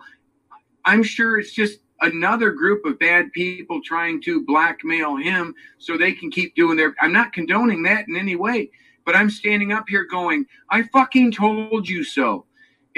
You're dealing with someone who's proven themselves several times to be dishonorable and even treasonous. So when all of a sudden information starts coming out that's like involves him in blackmail, why is anybody surprised? I'm raising my hand going, once again, I fucking told you so, right? But nobody's going to care about this, which is horrible. Matt Gaetz, huge problem. So, and this is the big thing, and look how marginalised we are. I mean, I sort of feel we're in the same boat. We have interesting stories, and we're extremely marginalised, not sure, lacking the energy and lacking the funds and lacking the overall. I look at some of the more polished presenters with their 200,000 subscribers and their large, well-funded websites and their 1,000 Patreon members, which will be pulling them a couple of grand to $4,000 a week. And I'm thinking, how do we get this information, Patrick, over time? How can we hone it down? Do you think, are you able to get out on the street more and do sort of live interviews and just something different to try and get this stuff out there? I'm trying to think of different ways. Well, I've got my book, right? So I wrote a book that actually ties in a lot of this. Like it goes into clearforce.com. Listen, I wrote it after I came out of a coma after prostate surgery went bad with the VA. So, you know, I'd actually written it before. And after surviving that, after coming out of a coma, I said, listen, I got to fucking publish this thing. I'm not sure if there's going to be a tomorrow again. So so I just did the very best I could. It's formatted pretty well. Most people say that it's readable and that the timeline's pretty good. And it's a good book. It's an interesting story. But it goes into Clear Force. It goes into the ShadowNet. It also goes into my enlistment at 39. I turned 40 at basic training. I was actually the first 40-year-old complete basic training at Fort Benning, right? So I'm a patriot, a unique individual in that way. But I had a lot to offer. I offered like an IT background instead of my PT, which was not the best, right? So what I'm doing now is I'm taking the funds that I raise with my original book, Victim of the Swamp, which you can get on at freedomstream.tv. And I've also did a pre-release launch, which has gone freaking out of this world spectacular, last like really Thursday. And that's for my next book, Operation Shadowgate, right? And so Operation Shadowgate covers the work that I was doing in D.C. between basically, well, it covers just a little bit before Shadowgate. It starts basically, I think, around December when I first ran into, a few years back, when I ran into like my issue with Judge Pirro when she threw me under the bus, all of those characters, right up until I submitted a federal Ketam whistleblower lawsuit, literally during the 2020 impeachment of Trump, the first impeachment. Hard to keep these straight now. And I submitted that. But ironically, when I submitted that, I submitted an emergency motion for relief to have a copy of it sent to, which listed all the people, almost everybody that were both either testifying or impeachment managers as being subjects of this IIA whistleblower federally filed in a federal courthouse document, right? So I'm like, this has to go to Chief Justice Roberts because he's overseeing it. So I don't know if he ever got a copy of it. The motion was dismissed without prejudice, which means it had merit, right? But I couldn't go forward with it without an attorney. That's what the court said. Well, I can do that now thanks to the help with the funds that I've been raising for both the pre-sales of the book and my original book, the signed copies and stuff. Taking that money to both get this affidavit in the work that I was doing. Actually, I did a lot of work basically from November of 2020 until January 17th.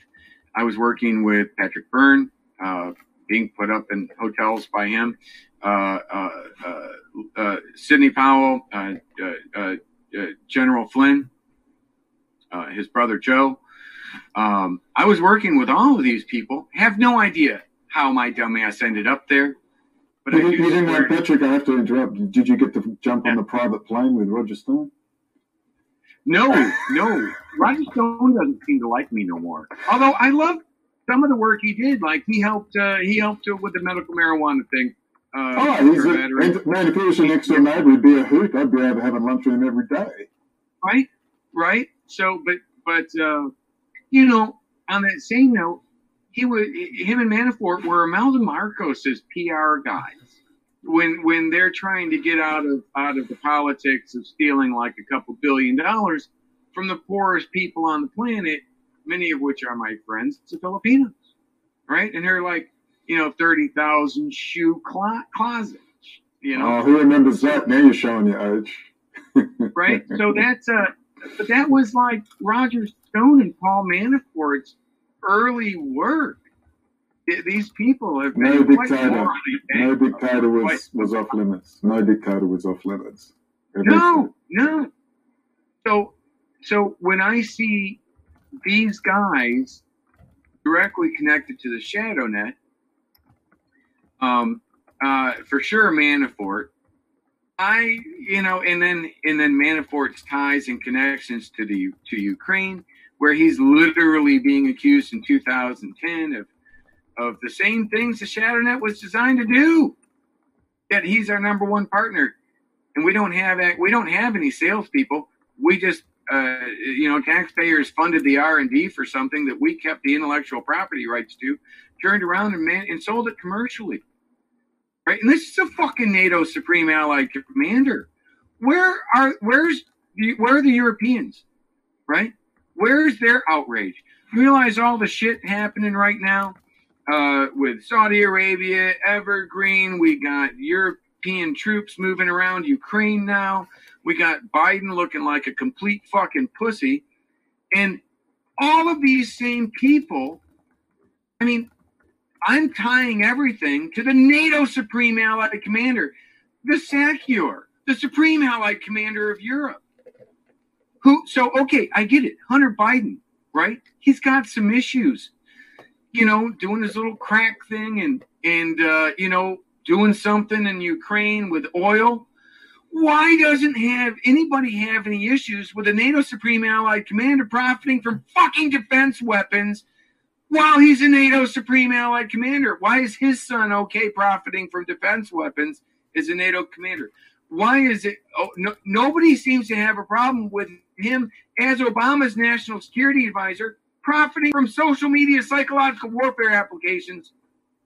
Nobody seems to have a problem with that. I asked that question, Patrick, when I put that video together. I said, is anyone else not noticing that this is... You're crazy now, Brendan. This is big news, everyone. Hello? No. Anybody? I know why you're fucking crazy now. They make you crazy. We're like probably the only two sane ones left on the fucking planet because we see what's going on and we're like, this is insane. Over here, and everybody's like, oh no, don't trust government, trust corporation. What? The government actually, my entire time working for the government, every I had to be dotted, every T had to be crossed. Anything we did had to go through JAG. It was actually the most difficult process. I like that about your book as well. You say that. You said there's transparency, there's freedom of information. It's not perfect, but you've got nothing in private corporations. You've got access to nothing. Nothing, right? But there is something in place with the government, which is not perfect. Just go to the DMV and you'll see. But it's a lot better than, Zuckerberg waking up after having a bad night of Mexican food and just being in a bad mood and deleting your freaking account. Which, by the way, a cool thing I'm doing with my book, Brendan, is anybody that, and I'm setting this up right now, it'll be hopefully next week available. Even if you've already ordered, you'll be able to go back into your account and add to it either 140 or 180 characters. as long as you give providence as to who you are, it matches the name on the credit card. No fake personas. I will take unedited, even if you want to go in there and say Pat Bergy's a dick in 140 we're using all 140 of your characters. It's going in the book, unedited, as a way to kind of take the virtual social environment that we're now in at a very pivotal moment in time when corporations are really have ceded all of this authority from us and taking our freedom of speech away to be able to capture that from the virtual environment in the form of like a tweet and capture it into a book. Good luck deleting that out of my book, Zuckerberg. And this is the big way. I've said to people, please archive. Yeah, I think you're right. And we need to archive as much as we can, turn web pages into PDFs with FireShot add-ons we can use. We need to get DVD burners and don't trust USBs. We need to burn to disk. We really need to start collecting data because God knows what's going to happen in the next 12 to 18 months. Yeah, and, all of this stuff, the COVID passports and everything, look at clearforce.com. That's literally what they're built to do. They're built to take your social media posts and your criminal background in real time, your financial, your medical, and all the friends around you. Even if your grandmother gets sick and goes into a nursing home, that information is factored in using artificial intelligence to predictably determine if you're likely to steal or leak. That's your social credit score. You don't think these people are behind or involved with this big data grab right now? Which that's all I've been arguing. I argued it to Patrick Byrne. I argued it to all of these, to Flynn.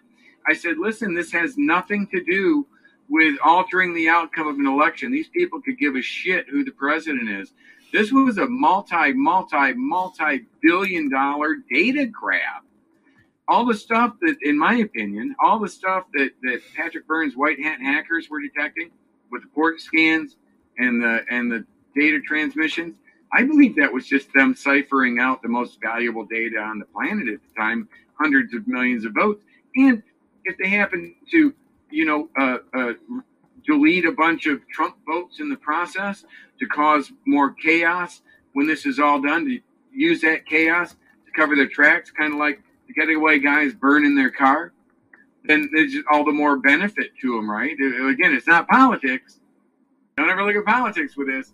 It's for profit. So that whole thing, in my opinion, was a big data grab. And this passport thing, all of the COVID stuff, they've suspended HIPAA, right? So literally, this is, HIPAA next to voting data. HIPAA is going to be probably the most valuable data you can get on individuals, right?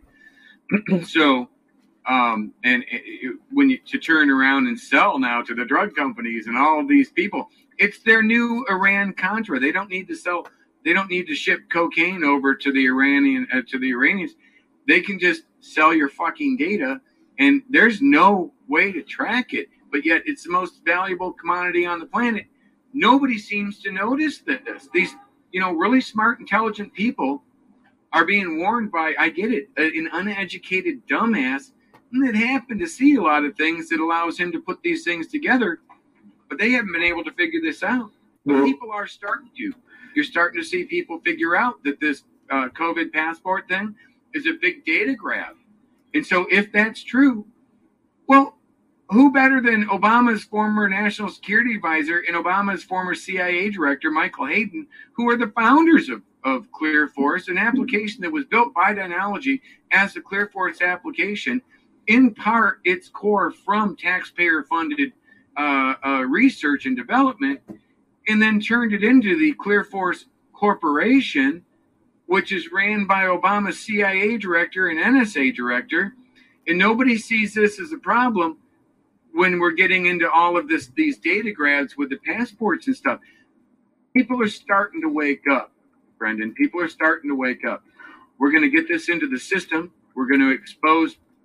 I'm going after, with the fundings from the book sales, I'm going after the connections between Facebook and Atlantic Council.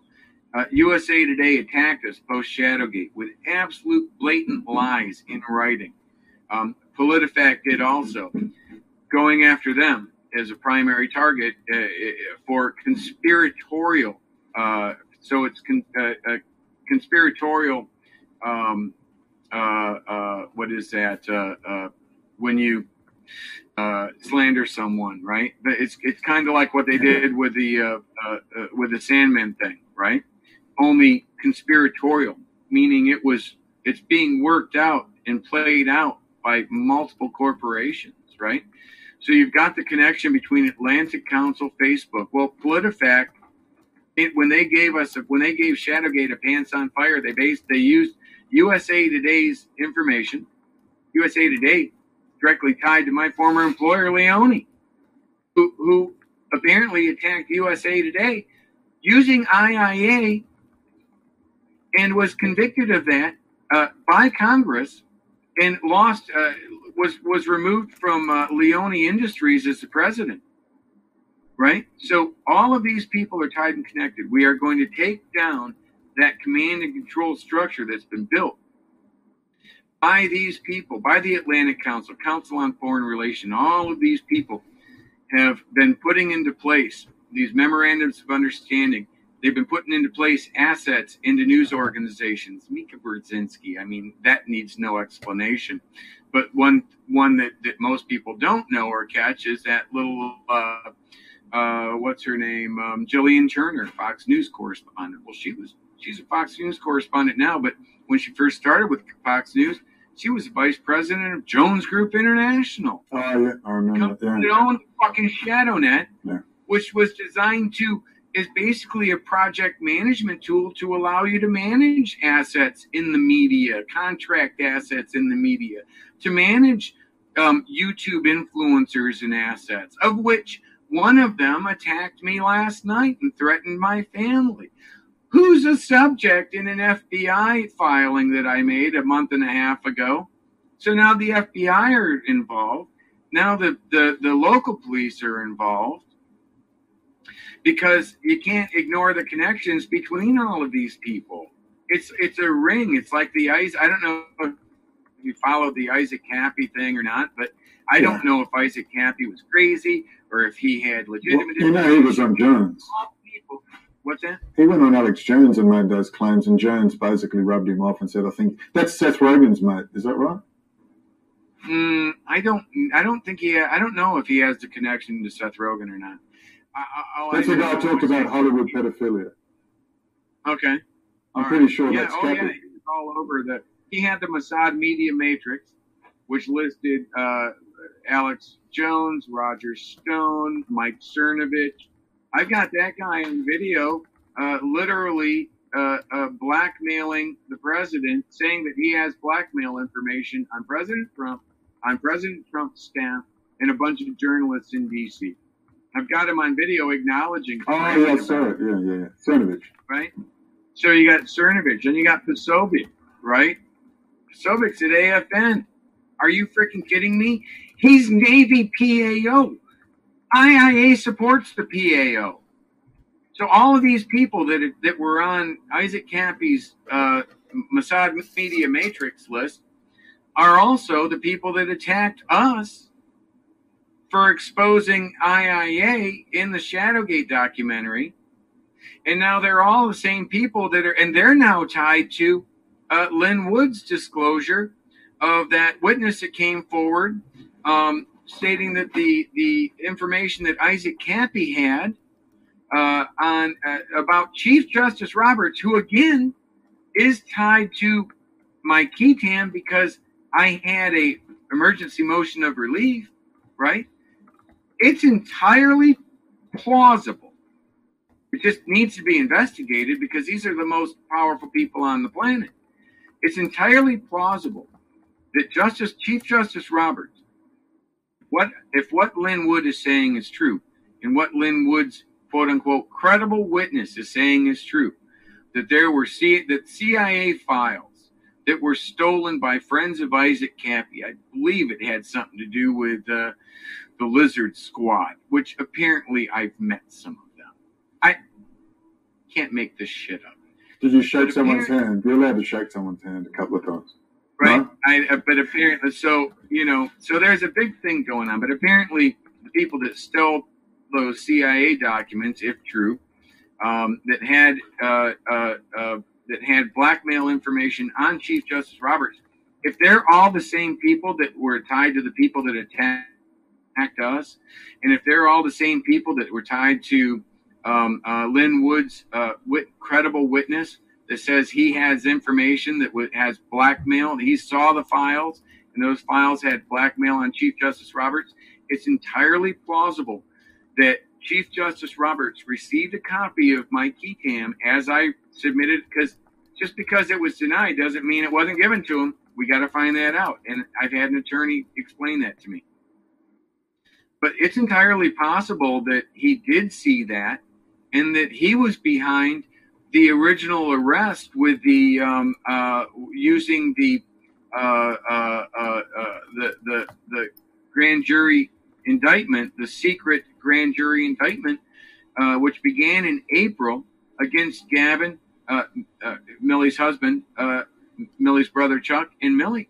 It's entirely possible that that key tam triggered the beginning of their arrest to try to prevent the making of Shadowgate. It did not prevent that because Millie was uploading when the cops showed up and just told Tori, send it out to the internet, release it. And so it got released to the internet before Alex Jones could see it, before anybody could see it. And then you went on Alex Jones the next day and you let the cat out of the bag. Right. I'm just some dumbass, right? Just knocking on doors going, holy shit, thinking they're coming at me next, right? Literally. And so this could very well, I mean, these are legitimate, Brendan, these are legitimate questions that need to be asked of someone that's a fucking Chief Justice of the U.S. Supreme Court. So, hey, he might have a perfectly good excuse for all of that. And I get it that he doesn't want to answer maybe he doesn't want to answer some claims with Lynn Wood and who Lynn Wood says is a credible witness, but he sure as hell better answer or needs to answer whether or not he saw the key tam, which has in his name an emergency motion relief signed and filed in the DC fucking federal court that said he needed to see that. If he saw that, he's a fucking he's a suspect. The Chief Justice of the Supreme Court's a suspect if he saw that.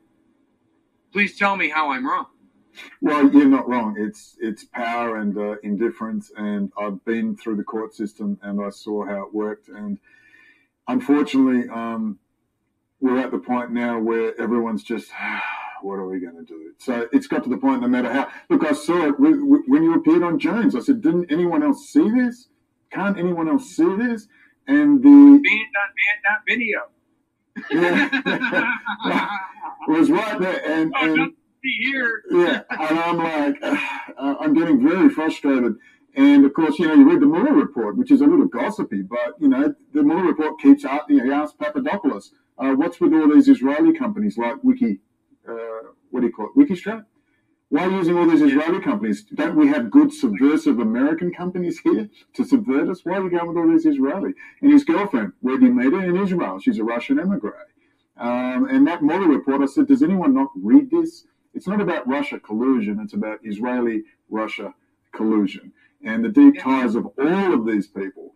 And when you've got Roger Stone, people forget his mistress was running a Wall Street prostitute ring, huge one. It was on a big documentary. And she's got his love child. They have an apartment together in New York. And people forget this stuff. And then you've got Roger Stone's long relationship with Jeffrey Epstein, who's setting people up with prostitution and underage girls. And everyone seemed very titillated by the Epstein. They very much got into the titillation of the Epstein, and who to me was a warning to the networks. We'll knock off Epstein if anyone opens their mouth. I saw that as nothing but because he was the tip of the iceberg. There are dozens of these groups in the United States, Europe, and elsewhere. Dozens of them. And no one seems to have put it together exactly, and I fear, Patrick, that even if someone does, we're at a stage now where what you talk about, IAA activities, the suppression and marginalisation and rechanneling of information is so powerful. I mean, I put out years ago RAD Group, R-A-D Group, run by Zohar Zisapel, Israeli military intelligence, running all of US critical infrastructure, worldwide banking, telecommunications, ATMs, government encryption, military encryption. And I thought, well, that's going to go wild like wildfire. It went nowhere. We got people who specialized in pushing Twitter and all these different accounts, making things go viral. They said, leave it with us. We've done this before with Palestinian issues. They said it goes nowhere. So is there a magical button they press that makes information like, hello, Americans, your critical infrastructure is handled by a foreign power with a long record of industrial espionage and otherwise against the United States. Is there any reason why Americans have suddenly become so dumb who built the SR-71 Blackboard in 1963? Suddenly, this country is now so stupid he has to outsource its critical infrastructure security to Israel. And no one seems to be excited about it. What do we do? Well, that button is the lawsuits that I'm currently working on, right? So I get that into the system. It's put together by a very thin thread. Again, these relationships are established. These assets are in place. They're extremely difficult to replace. You expose Jillian Turner and the assets around her, that's a huge strike against Atlantic Council on Foreign Relations. You expose all of these people, right? But I get this into the system where I've tied Facebook's fact check to the Atlantic Council's fact check ran by the guy I built a shadow net for. You get this into Discovery, it all falls apart. They can't function. They can't operate business as usual anymore. You're going to see them, and once you take the ability for them to do the command and control, once you take their ability away to effectively control the narrative, then truth always wins out over lie, right? Always. So the shadow net was designed to manage lies, right? Because lies have infinite numbers of paths and directions and angles. You got to manage it if you're going to be able to maintain all of these assets, controlling the narrative with lies. Truth, you're never going to see like a truth net, because truth is just like really simple, right? It doesn't require any project management tools, malevolent as they may be. It just requires truth. And then everybody else who wants to try to dispute that truth with lies, they've got to try to manage that on their own. So you take that away. In all of these cases that are in front of the court right now, I was trying to explain that to Patrick Byrne, trying to explain that to Sidney Powell, all these people. You're not going to make any progress in a court system that's already corrupt, and we know it, and is actually literally picking juries and such using the same AI by the same people that we're talking about with these predictive modeling. I mean, these predictive modeling are being used to pick juries, right? You're supposed to be innocent before proven guilty, but the prosecutor's office are literally using advanced AI capabilities to predict to pick a jury that's most likely to convict you. Yeah, we don't think about things like that, but that's the power of machine learning, AI, and data analytics. Right. And it's all based on the same core technology. It's all based on the same predictive analytics of understanding how humans respond to things, and being able to collect as much data as possible, which is why these guys, General Jones, Council on Foreign Relations, even the guy with Cambridge Analytica, one of the original Cambridge Analytica owners, he's absolutely tied to the big push on 5G. They're trying to get a hold of 5G. Why? Because they want to sell the data. They want to use the data to control the social credit scores. They want to use the data to solidify their power by controlling the outcomes of future elections. Again, it wasn't about frickin' Trump. It was about them stealing this data, altering it while they're in there enough to create this confusion, and then using that data later on to solidify their power throughout from local to state to federal governments across our country. Yeah, I hope Patrick people understand this is a tiny, tiny group of people, a tiny group, in my opinion. And they bought. We can fix this. Yeah, this is tiny. They win by staying in the shadows, shadow gate. Mm-hmm. So if we open the gate, and we get some light in there over time. And if people can start to recognize just what a lie the internet is and not get paranoid, don't run around going, oh my God, you're a shill, or why don't you talk about this? It's just about being discerning with your information, where you put your resources, your time, your money, and your effort. But above all, I think one of the things a friend who's a paralegal, in fact, she said if you need any proofreading she does it for a living. She was a bit annoyed with the Sydney Powell. She said it was 100 pages. It was just so much information. The court, I mean, they're getting a lot of money. They need to up their game a bit. But if we can get your stuff into a brief. Didn't Sydney Powell submit her motion to squash the Dominion's lawsuit, basically saying that they were incompetent?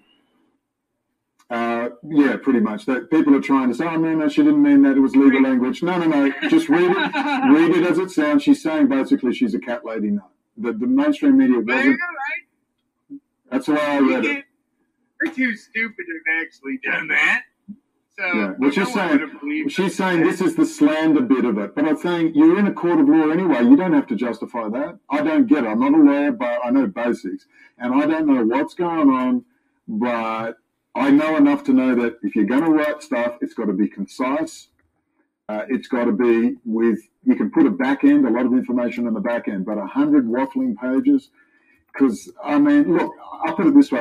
I put a link to Kill Chain. I recorded it off Netflix. And it's about Dominion voting, ES&S, every single one of those major companies that are subject or mentioned in this lawsuit.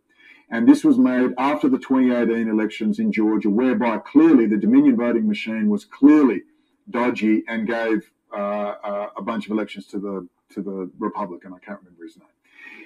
And basically, this is what we would call cliche leftist production. It was very good, very professional. This is a mainstream, probably $1 million production.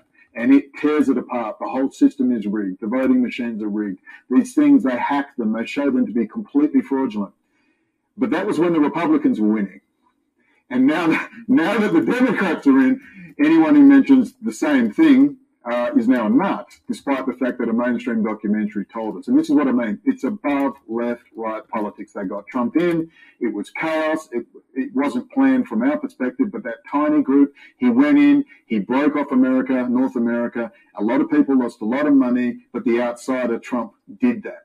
Now, let's get rid of Trump. Let's bring in Biden. Let's contain the CCP, and let's in my opinion, we'll weld Israel, Russia, China, and Iran together in a trading bloc in Eurasia, split off North America, and continue the grand chessboard, the Makinda World Island. As Zbigniew Brzezinski wrote in his book, The Grand Chessboard, controlling Eurasia. And you see these links with Manafort and Ukraine. I mean, it is a huge dot-connecting effort. But over time, over a couple decades, really. Really. But I think we need a brief, and maybe Sufyan and I wrote some briefing documents. Did one when we were in Lebanon, Beirut. We were just 500 meters from that huge silo, which freaked me out. And we also did a document which got into the hands of the former defense minister there in Lebanon, and I got on Al Mayadeen, which interviews people like Hassan Nasrallah, ironically. I don't think that's why I didn't get the electronic visa maybe into the US. But okay, we got a plan. We got a plan. Here. Just call me Pablo, and I'll get my some. Okay, so we're gonna put a Biden. We're gonna get you a Biden shirt. Any gardening jobs? Right in. I want in. I'm gonna wait for you on the other side of the border. I'm ready. Bleeding hot. I'm prepared to take the heat. I've never been arrested for anything. What if I skydive? What's live stream? We got a live. Me smuggling in a fucking Aussie, wanted, I think, by Interpol into the U.S. And I'm like, dude, if a 9-year-old in Crocs can make it across the border, you can. But then I'm like, he's going to be the one guy Biden actually stops crossing into our country. Well, you never know. My instincts tell me to try, because clearly I have supporters. I promise you, people, I got this far. God is my witness. Yeah. I will be there picking you up. I said I got a fucking office and a desk for you. I will harbor you. Well, my claim for asylum is solid. I spoke with the UN. They said, yeah, you've got a solid claim. It's not a joke, but they said, look, the World Jewish Congress and the UN refugee are literally side by side, and they were just going. And But regardless, it's a solid effort, and I do it just for the publicity. But let me get well, because if they stick me in a detention center, I want to be fighting fit. But as someone else said, we put this together. We got a live. What about skydiving? Airfield in Tijuana, skydive over, straight right on the chest. I'll meet you. Come in.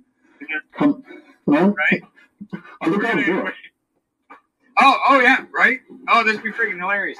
And I love the thought of the chaos that you bring along with you. I'm a big fan of chaos. Yeah, a few ex-military people said the ice people will just they go, yeah.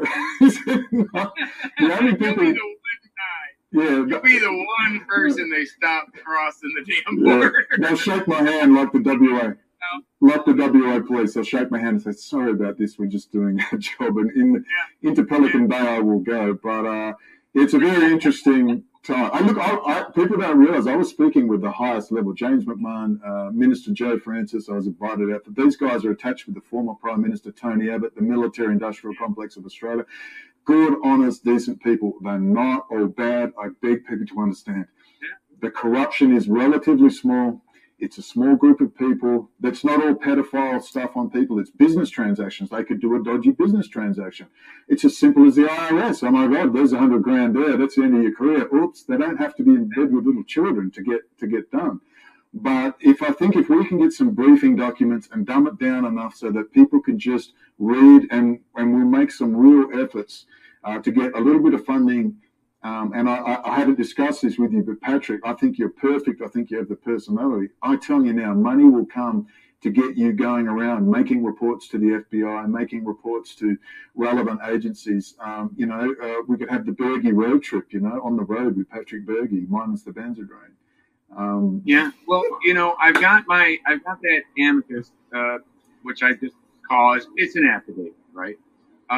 It's 100 pages, but the intent was, because I'm not an attorney, the intent was part of the things that we're raising money for is to be able to have an attorney, be able to take what I've submitted there and clean it up to format it jurisdiction to the various jurisdictional requirements of the different cases that I'm actually going to be submitting this into as like a friend of the court. Hey, I have relevant information as a fact witness to this case, and I want it to be submitted into the court, into these multi-billion-dollar trials like with Dominion, with all these people. And it's in support of the defense, granted, but not all the defense.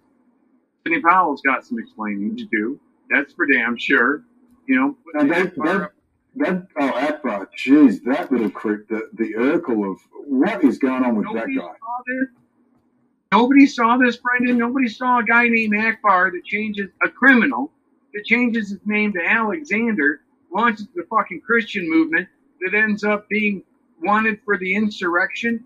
Nobody ever saw that coming. Oh, he's bragging that he worked for Denology or something. He worked for some of these places. Oh no, he worked for McCain. He worked for I believe I think there's word that he was like banging Karl Rove too. I wonder if Rove touched him. I wonder if Rove. I must confess, it crossed my mind. Yeah. Okay. I don't know. These are literally published reports. Shadowgate 2.0 called out Ali Akbar months ago, prior to January 6th. And I go shopping for money from billionaires. And a lot of times these billionaires give me money to go do what I want to do to find out information. They call me the Hammer sometimes. And you're about to find out why. And Ali plays behind the curtain. If he's talking about Ali Akbar Alexander, Ali and the co-founders of the Lincoln Project have been in each other's orbits for almost an entire decade. They had all previously worked with each other in John McCain's 2008 campaign. Veteran Republican strategist John Weaver, who also worked with McCain, and Ali Akbar, a member of the Republican National Convention floor operations team. Well, as a party, we stand unified behind John McCain. I did do some work for the John McCain campaign. What is the Lincoln Project? I look at that and I'm like, okay, this is just an IA operation. George Conway is the founder, one of the founders of the Lincoln Project. But as soon as I scroll down below his name, everybody on there were like former McCain campaign people, McCain analysts, all of these people from McCain in 08. Shadowgate 2.0 exposed that Ali Akbar Alexander was a Cambridge Analytica asset. I'm more connected to Cambridge Analytica. Cambridge Analytica is a company that Bob Mercer owns. Bob Mercer has given me money in the past to conduct, certain political operations. Meanwhile, there were strong rumors about Ali Akbar and Karl Rove having an affair back in 2012. There's even a book written about it alleging Ali, aka Tiny Prancer, and Karl Rove had met up on Backpage and... You can have whatever conversation you want with someone who's 17. You can have any conversation you want with someone who's 17. Hold on, hashtag no cuddles. Lucian, we gotta work up cuddling into our title. Oh, he said he was going after you and Millie. Millie Weaver, you better watch out. No, his name on, he's got his handle on, like, what is that, like, back thing or something, is Tiny Prancer. I mean, oh my God. And he was, and, he associates with all these other blackmail people. He said he's done work for the people that founded Cambridge Analytica. Right, the Mercers, who also, by the way, started, they were behind the funding of Parler. Okay, so the people behind Cambridge Analytica who got sued for using for exploiting your data for profit, launched Parler with fucking Dan Bongino, who I've called out as an IIA asset since I met with him, shook his hand, and he blocked me the next day after I handed him my key tam. Oh, he's really after the truth. So I'm like, and then right after that, he gets a big stake in Parler. But nobody seems to notice these things. Really? This is freaking the owner of Cambridge Analytica that founded Parler. And you're okay with this. Because, this is where all the Republicans are supposed to go to. So, by the way, the Cambridge Analytica folks partnered with Side Group, which is owned by Joel Zamel, an Israeli-based company. Not to feed your shit again right there, but yeah, it kind of keeps coming around. And Papadopoulos is over there, and even the Mueller report saying, what's with all the Israelis? By the way, I meant Rumble. Rumble, who Steve Bannon pushed endlessly, is run by a bunch of very Slavic-sounding names in Canada, and Canada's the entry point for all Russian GRU assets. And you could go on forever, but even Parler, I mean, Proud Boys was started by Gavin McGinnis, who...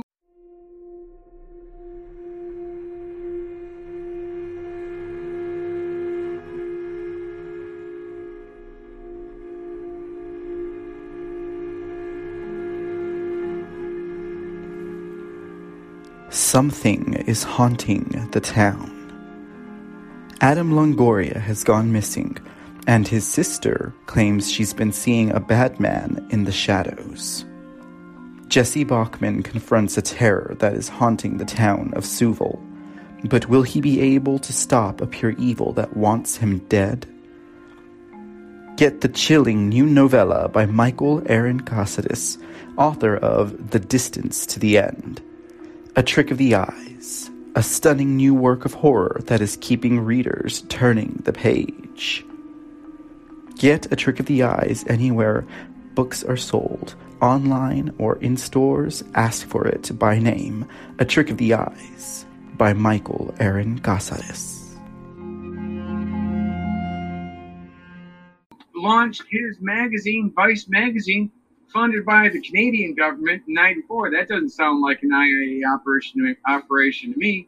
And then they launched a freaking the Proud Boys, which was based after a gay musical. Yeah, I know the Proud Boys, and what the lead is, Roger Stone. Oh, too perfect. If you don't know, ladies and gentlemen, Roger Stone likes to watch other men have sex with his wife. I was told by someone who knew him well he's bisexual, and at one stage they thought he had AIDS. Now, I wouldn't say that just to be dismissive and horrible, but that's a pretty reliable source. Well, so who else was tied to Vice? Well, freaking Bill Maher and CNN. So basically, the Proud Boys is an organization that was founded by a Canadian-funded magazine with partnerships and relationships with CNN and Bill Maher, all big fans of Trump, right?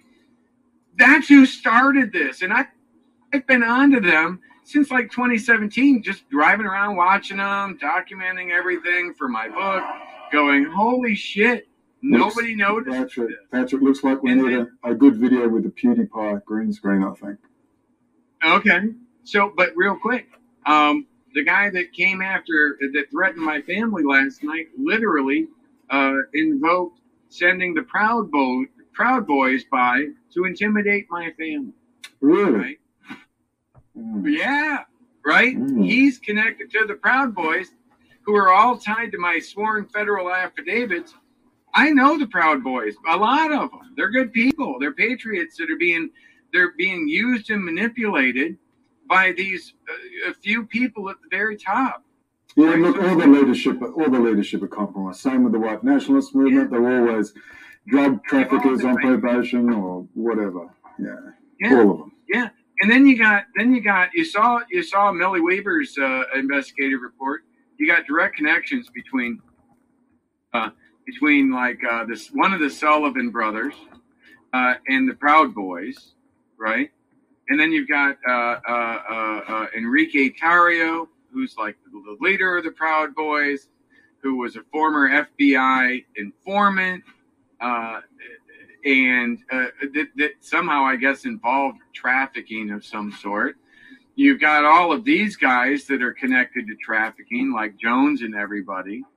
What is like InfoWars like a honeypot for former FBI informants and former Stratfor employees? No shit. You can't make this shit up.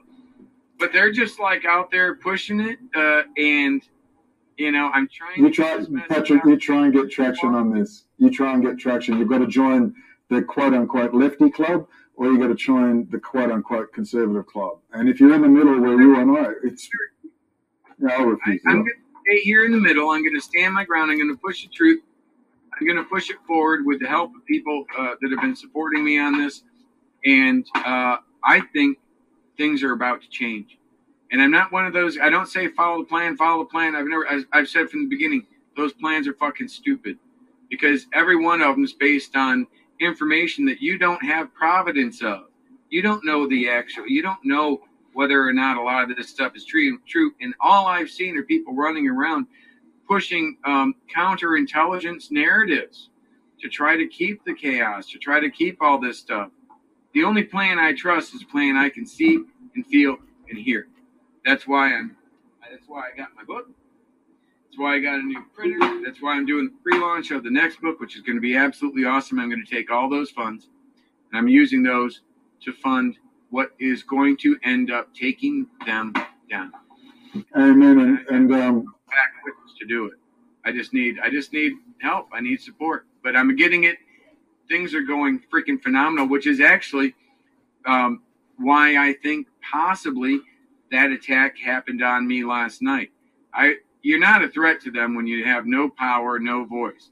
But as soon as you get that voice and that power, like when Shadowgate was released, they will attack you to destroy your credibility and to try to control the narrative again. But they can't really do that very good. They can't shut down a book. They can't stop my lawsuit as long as I can continue to get help with this. It's going to be, it's not like somebody else's plan. It's literally something I've been putting together for about the last 3 years. I've been getting people's hands on signed, sworn documents, and I'm getting them on the record with these things, and I'm going after every one of them for misprision of treason. If you've sworn an oath, that's like probably 40 to 60 members of both Congress and Senate who have had this in their hands and have done nothing, and they've sworn oaths. Oh, when the narrative loses control, and they can't do that anymore, it's going to wake everybody up. there's always, you cut the head off, there's always going to be another one that grows. It has legs. It's always going to take a bit of time because these professional technocracy people make a difference. It's a shove. Out of all the quote unquote plans out of there, it's shovel ready, and it's fact based, shovel ready. People are hungry for the truth, right? That's why I'm getting such a huge response. And you've got to leave those markers. You've got to leave those markers in the long term. It's just a marker along the road for others. And we're in an age of instant gratification. We all would like to see things change. But, I mean, I'm optimistic. I've had a few coffees. My mood goes up and down. Sometimes I think, what's the point? It's too late. But I think I do urge people. For those of you who don't know my story, I ended up in Iran. I was in jail for 3 years. And I didn't handle things well. I'm an emotional person, and once the police threatened me, the fight was on. But I met with very high-level people. They asked me to calm down. They had my back. Former SAS commanders, Colonel James McMahon, Minister Joe Francis, in with former Prime Minister of Australia, Tony Abbott. These are high-level. Randy in jail? They weren't in jail. No, this was in Australia, 3 years in an Australian jail, most of which was in maximum security. They put me in with the Rock Machine bikies who wanted to recruit me as their communications officer. I'd teach them encryption. And trust me, never put people like me in jail. Never put people like me in jail, you fools. Should have referred him to Roger Stone. Yeah, he would have assisted greatly. But, I mean, those linkages without going off, I mean, you've got Robert David Steele, who comes on Alex Jones and says they're kidnapping children and taking them to Mars as sex slaves. This may strike your listeners as way out, but we actually believe that there is a colony on Mars that is populated by children who were kidnapped and sent into space on a 20-year ride. So that once they get to Mars, they have no alternative but to be slaves on the Mars colony. I didn't even know this. Thank you to the person that sent me all this info. I blew up at them over something else because they tried to lead me down another track. But I do apologize. It was very important info. I never took Robert David Steele seriously. And the guy, 2 years later, the guy says, "Hey, dude, that guy used to be NATO psych warfare planner." I said, as if. And then I was like, my God, he's working for Papa Bear, General Al Gray, who Kay Griggs exposed years ago. Yeah. Closet homosexual. He's his ghostwriter. He's doing all his NATO psych warfare planning. I mean, this guy is connected. His daughter is the PR lady for the FBI. And this guy is hanging with George Webb, who's covering for Whitney Webb and Mid Press News. George Webb was one of the first people that reached out to me. George Webb and that little piece of shit, Jason Goodman. They were like, they were a team. Then they had some sort of lovers spat. I understand, yeah. And Jason went off on his own, whining and bitching. I'm thinking he was the woman. And then so he was Princess Leia in the Star Wars themed wedding. Then George goes off and fucking attacks me after Shadowgate. Although both of them could not speak more highly of me. George came to my home before anybody did, right? And then I find he's connected to all these people. And not only that, I find out that, and then not only that, he doesn't attack me. He must have been in a very interesting pickle when Shadowgate came out, because he went after Millie and Gavin with lies. And I'm telling him they're lies. I'm telling him none of this is actually true. And they still did it. And then Jason Goodman calls me up. And I think I'm just talking to Jason Goodman because I spoke to him before. I've done a show with him before. He was like trying to get my information out. He seemed to believe what I was doing. And then he turns around the first chance the Shadowgate gets out for my story to be exposed, and he starts attacking Shadowgate, Millie and Gavin. And ironically enough, a few weeks later, he ends up with a gig on InfoWars. Goodman. Yeah. When was this? Like, he did too. I saw it. Yeah. He was on. He interviewed him as well. Right after he did that little hit piece.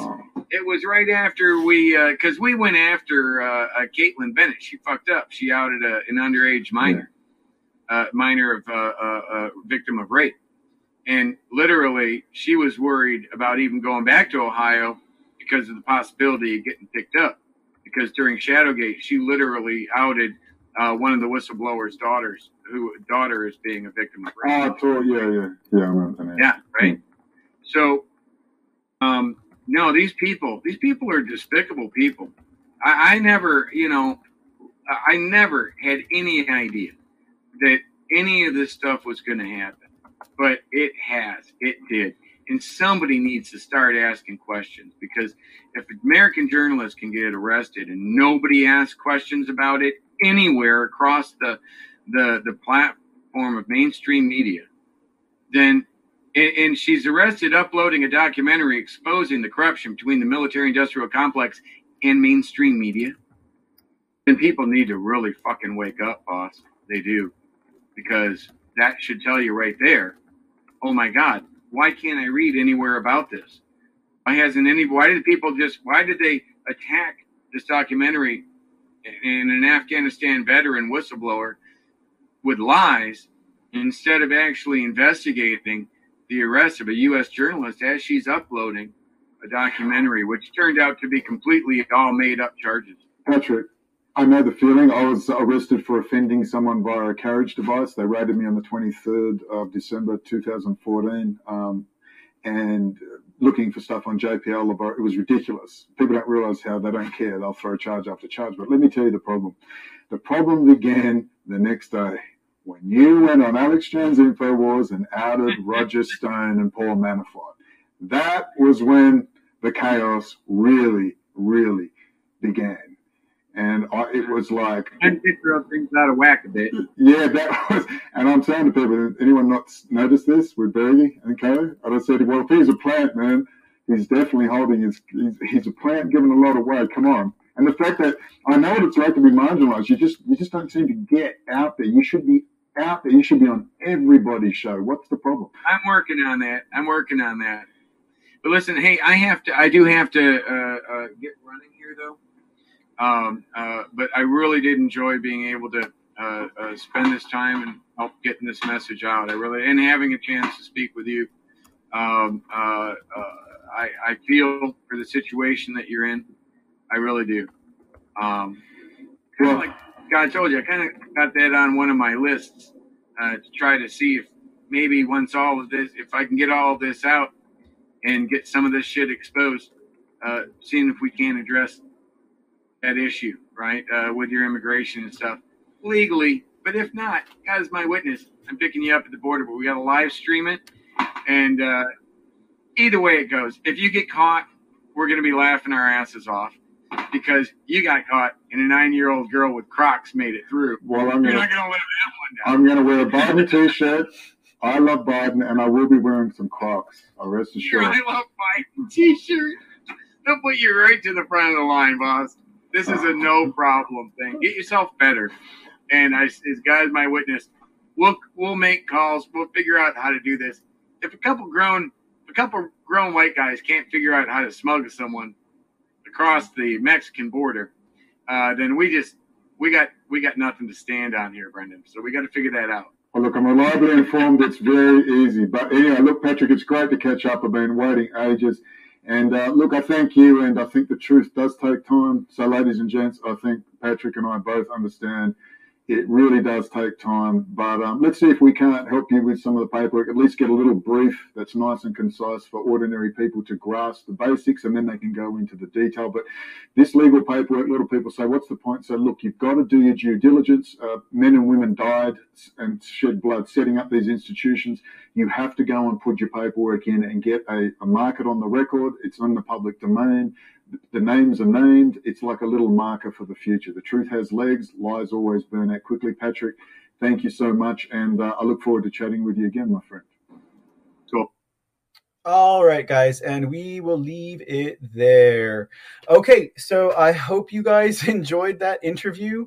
I know when I first heard it, it blew my mind. And great combo in the chat room. Of course, if any of you guys are interested in watching Shadowgate, we'll do a watch party here on the Foxhole. I think it'd be fun to do. Maybe you guys can send a message over to Pilled, to Q&A holes, or to my personal Mr. C, and just let me know if y'all are the kind that prefer to watch straight through or to like stop and have a conversation. Because we can always do it that way too, because like this interview was a lot of information. It's the same thing with Shadowgate, for especially part 1. It's a lot of information. Like I had to watch it about 3 times before it like I really fully comprehended what was going on. And I think that a lot of people were not expecting it to have the kind of information that it had. And to that point, that's why it was so demonized. That's why so many people sought to have that banned. And then, of course, with all of that cross conversation, and that's what I say when it came to Alex Jones' behavior in regard to Millie Weaver and Shadowgate. He really showed who he was, because you don't attack the content creator. That's like a cheap way to dismiss something. You mudsling them and you attack the content of their character. Really? No. You go and you look at the information and you turn it over and you debunk it. And if it's not true, you let us know. Because I remember I'd seen some English dude on YouTube that was totally going on about everything was wrong with this, and really they were mudslinging at the second, I would say the first whistleblower. That was Tori Maris of ToriSays.com, and they just totally ran this woman's name through the dirt.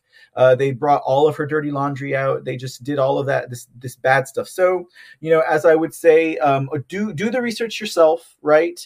Have your due diligence and really try and get your knuckles to the ground. If not, I hope you've been working on your pineal gland and your heart enough to be able to have discernment, and that way, if something is not true or something has a false face, you can sense it right away.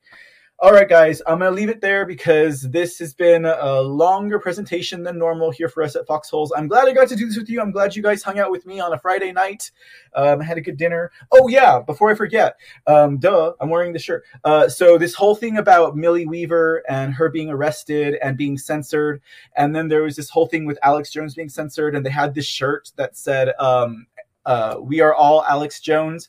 No, guys. We are all Millie Weaver, guys. We are all Millie Weaver. So that's all I got to say about that. All right, and we got this shirt at the Q&A Hole store. Anyways, shameless plug. I'm sorry, but it's just I wanted this shirt because I actually went on the show and I had taped on my shirt, "We are all Millie Weaver," and Mr. W was like, "We can just make the shirt," and I was like, okay, that's awesome. Anyways, all right, guys, that's all I got to say. We'll have a Shadowgate Watch Party 2. If you can send me a message through Pilled at Q&A Holes, or if you want to, we have email addresses and all that good stuff. But, that way we can get to find you guys on Pilled also and catch up with you guys in the Foxhole. That would be awesome. So if you see Q&A Holes just as it's spelled, go check us out on Pilled.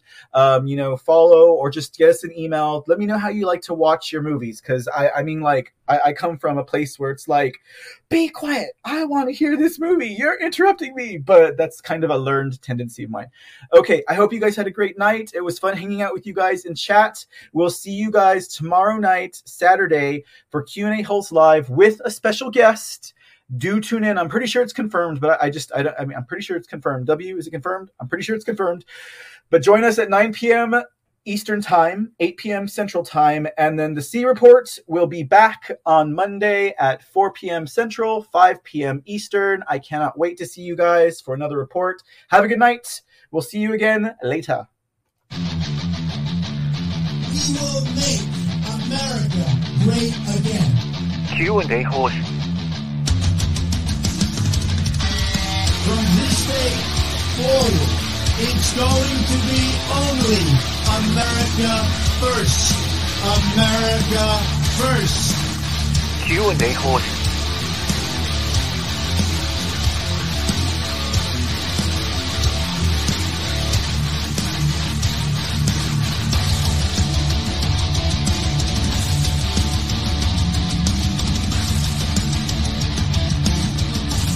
Q&A Holes.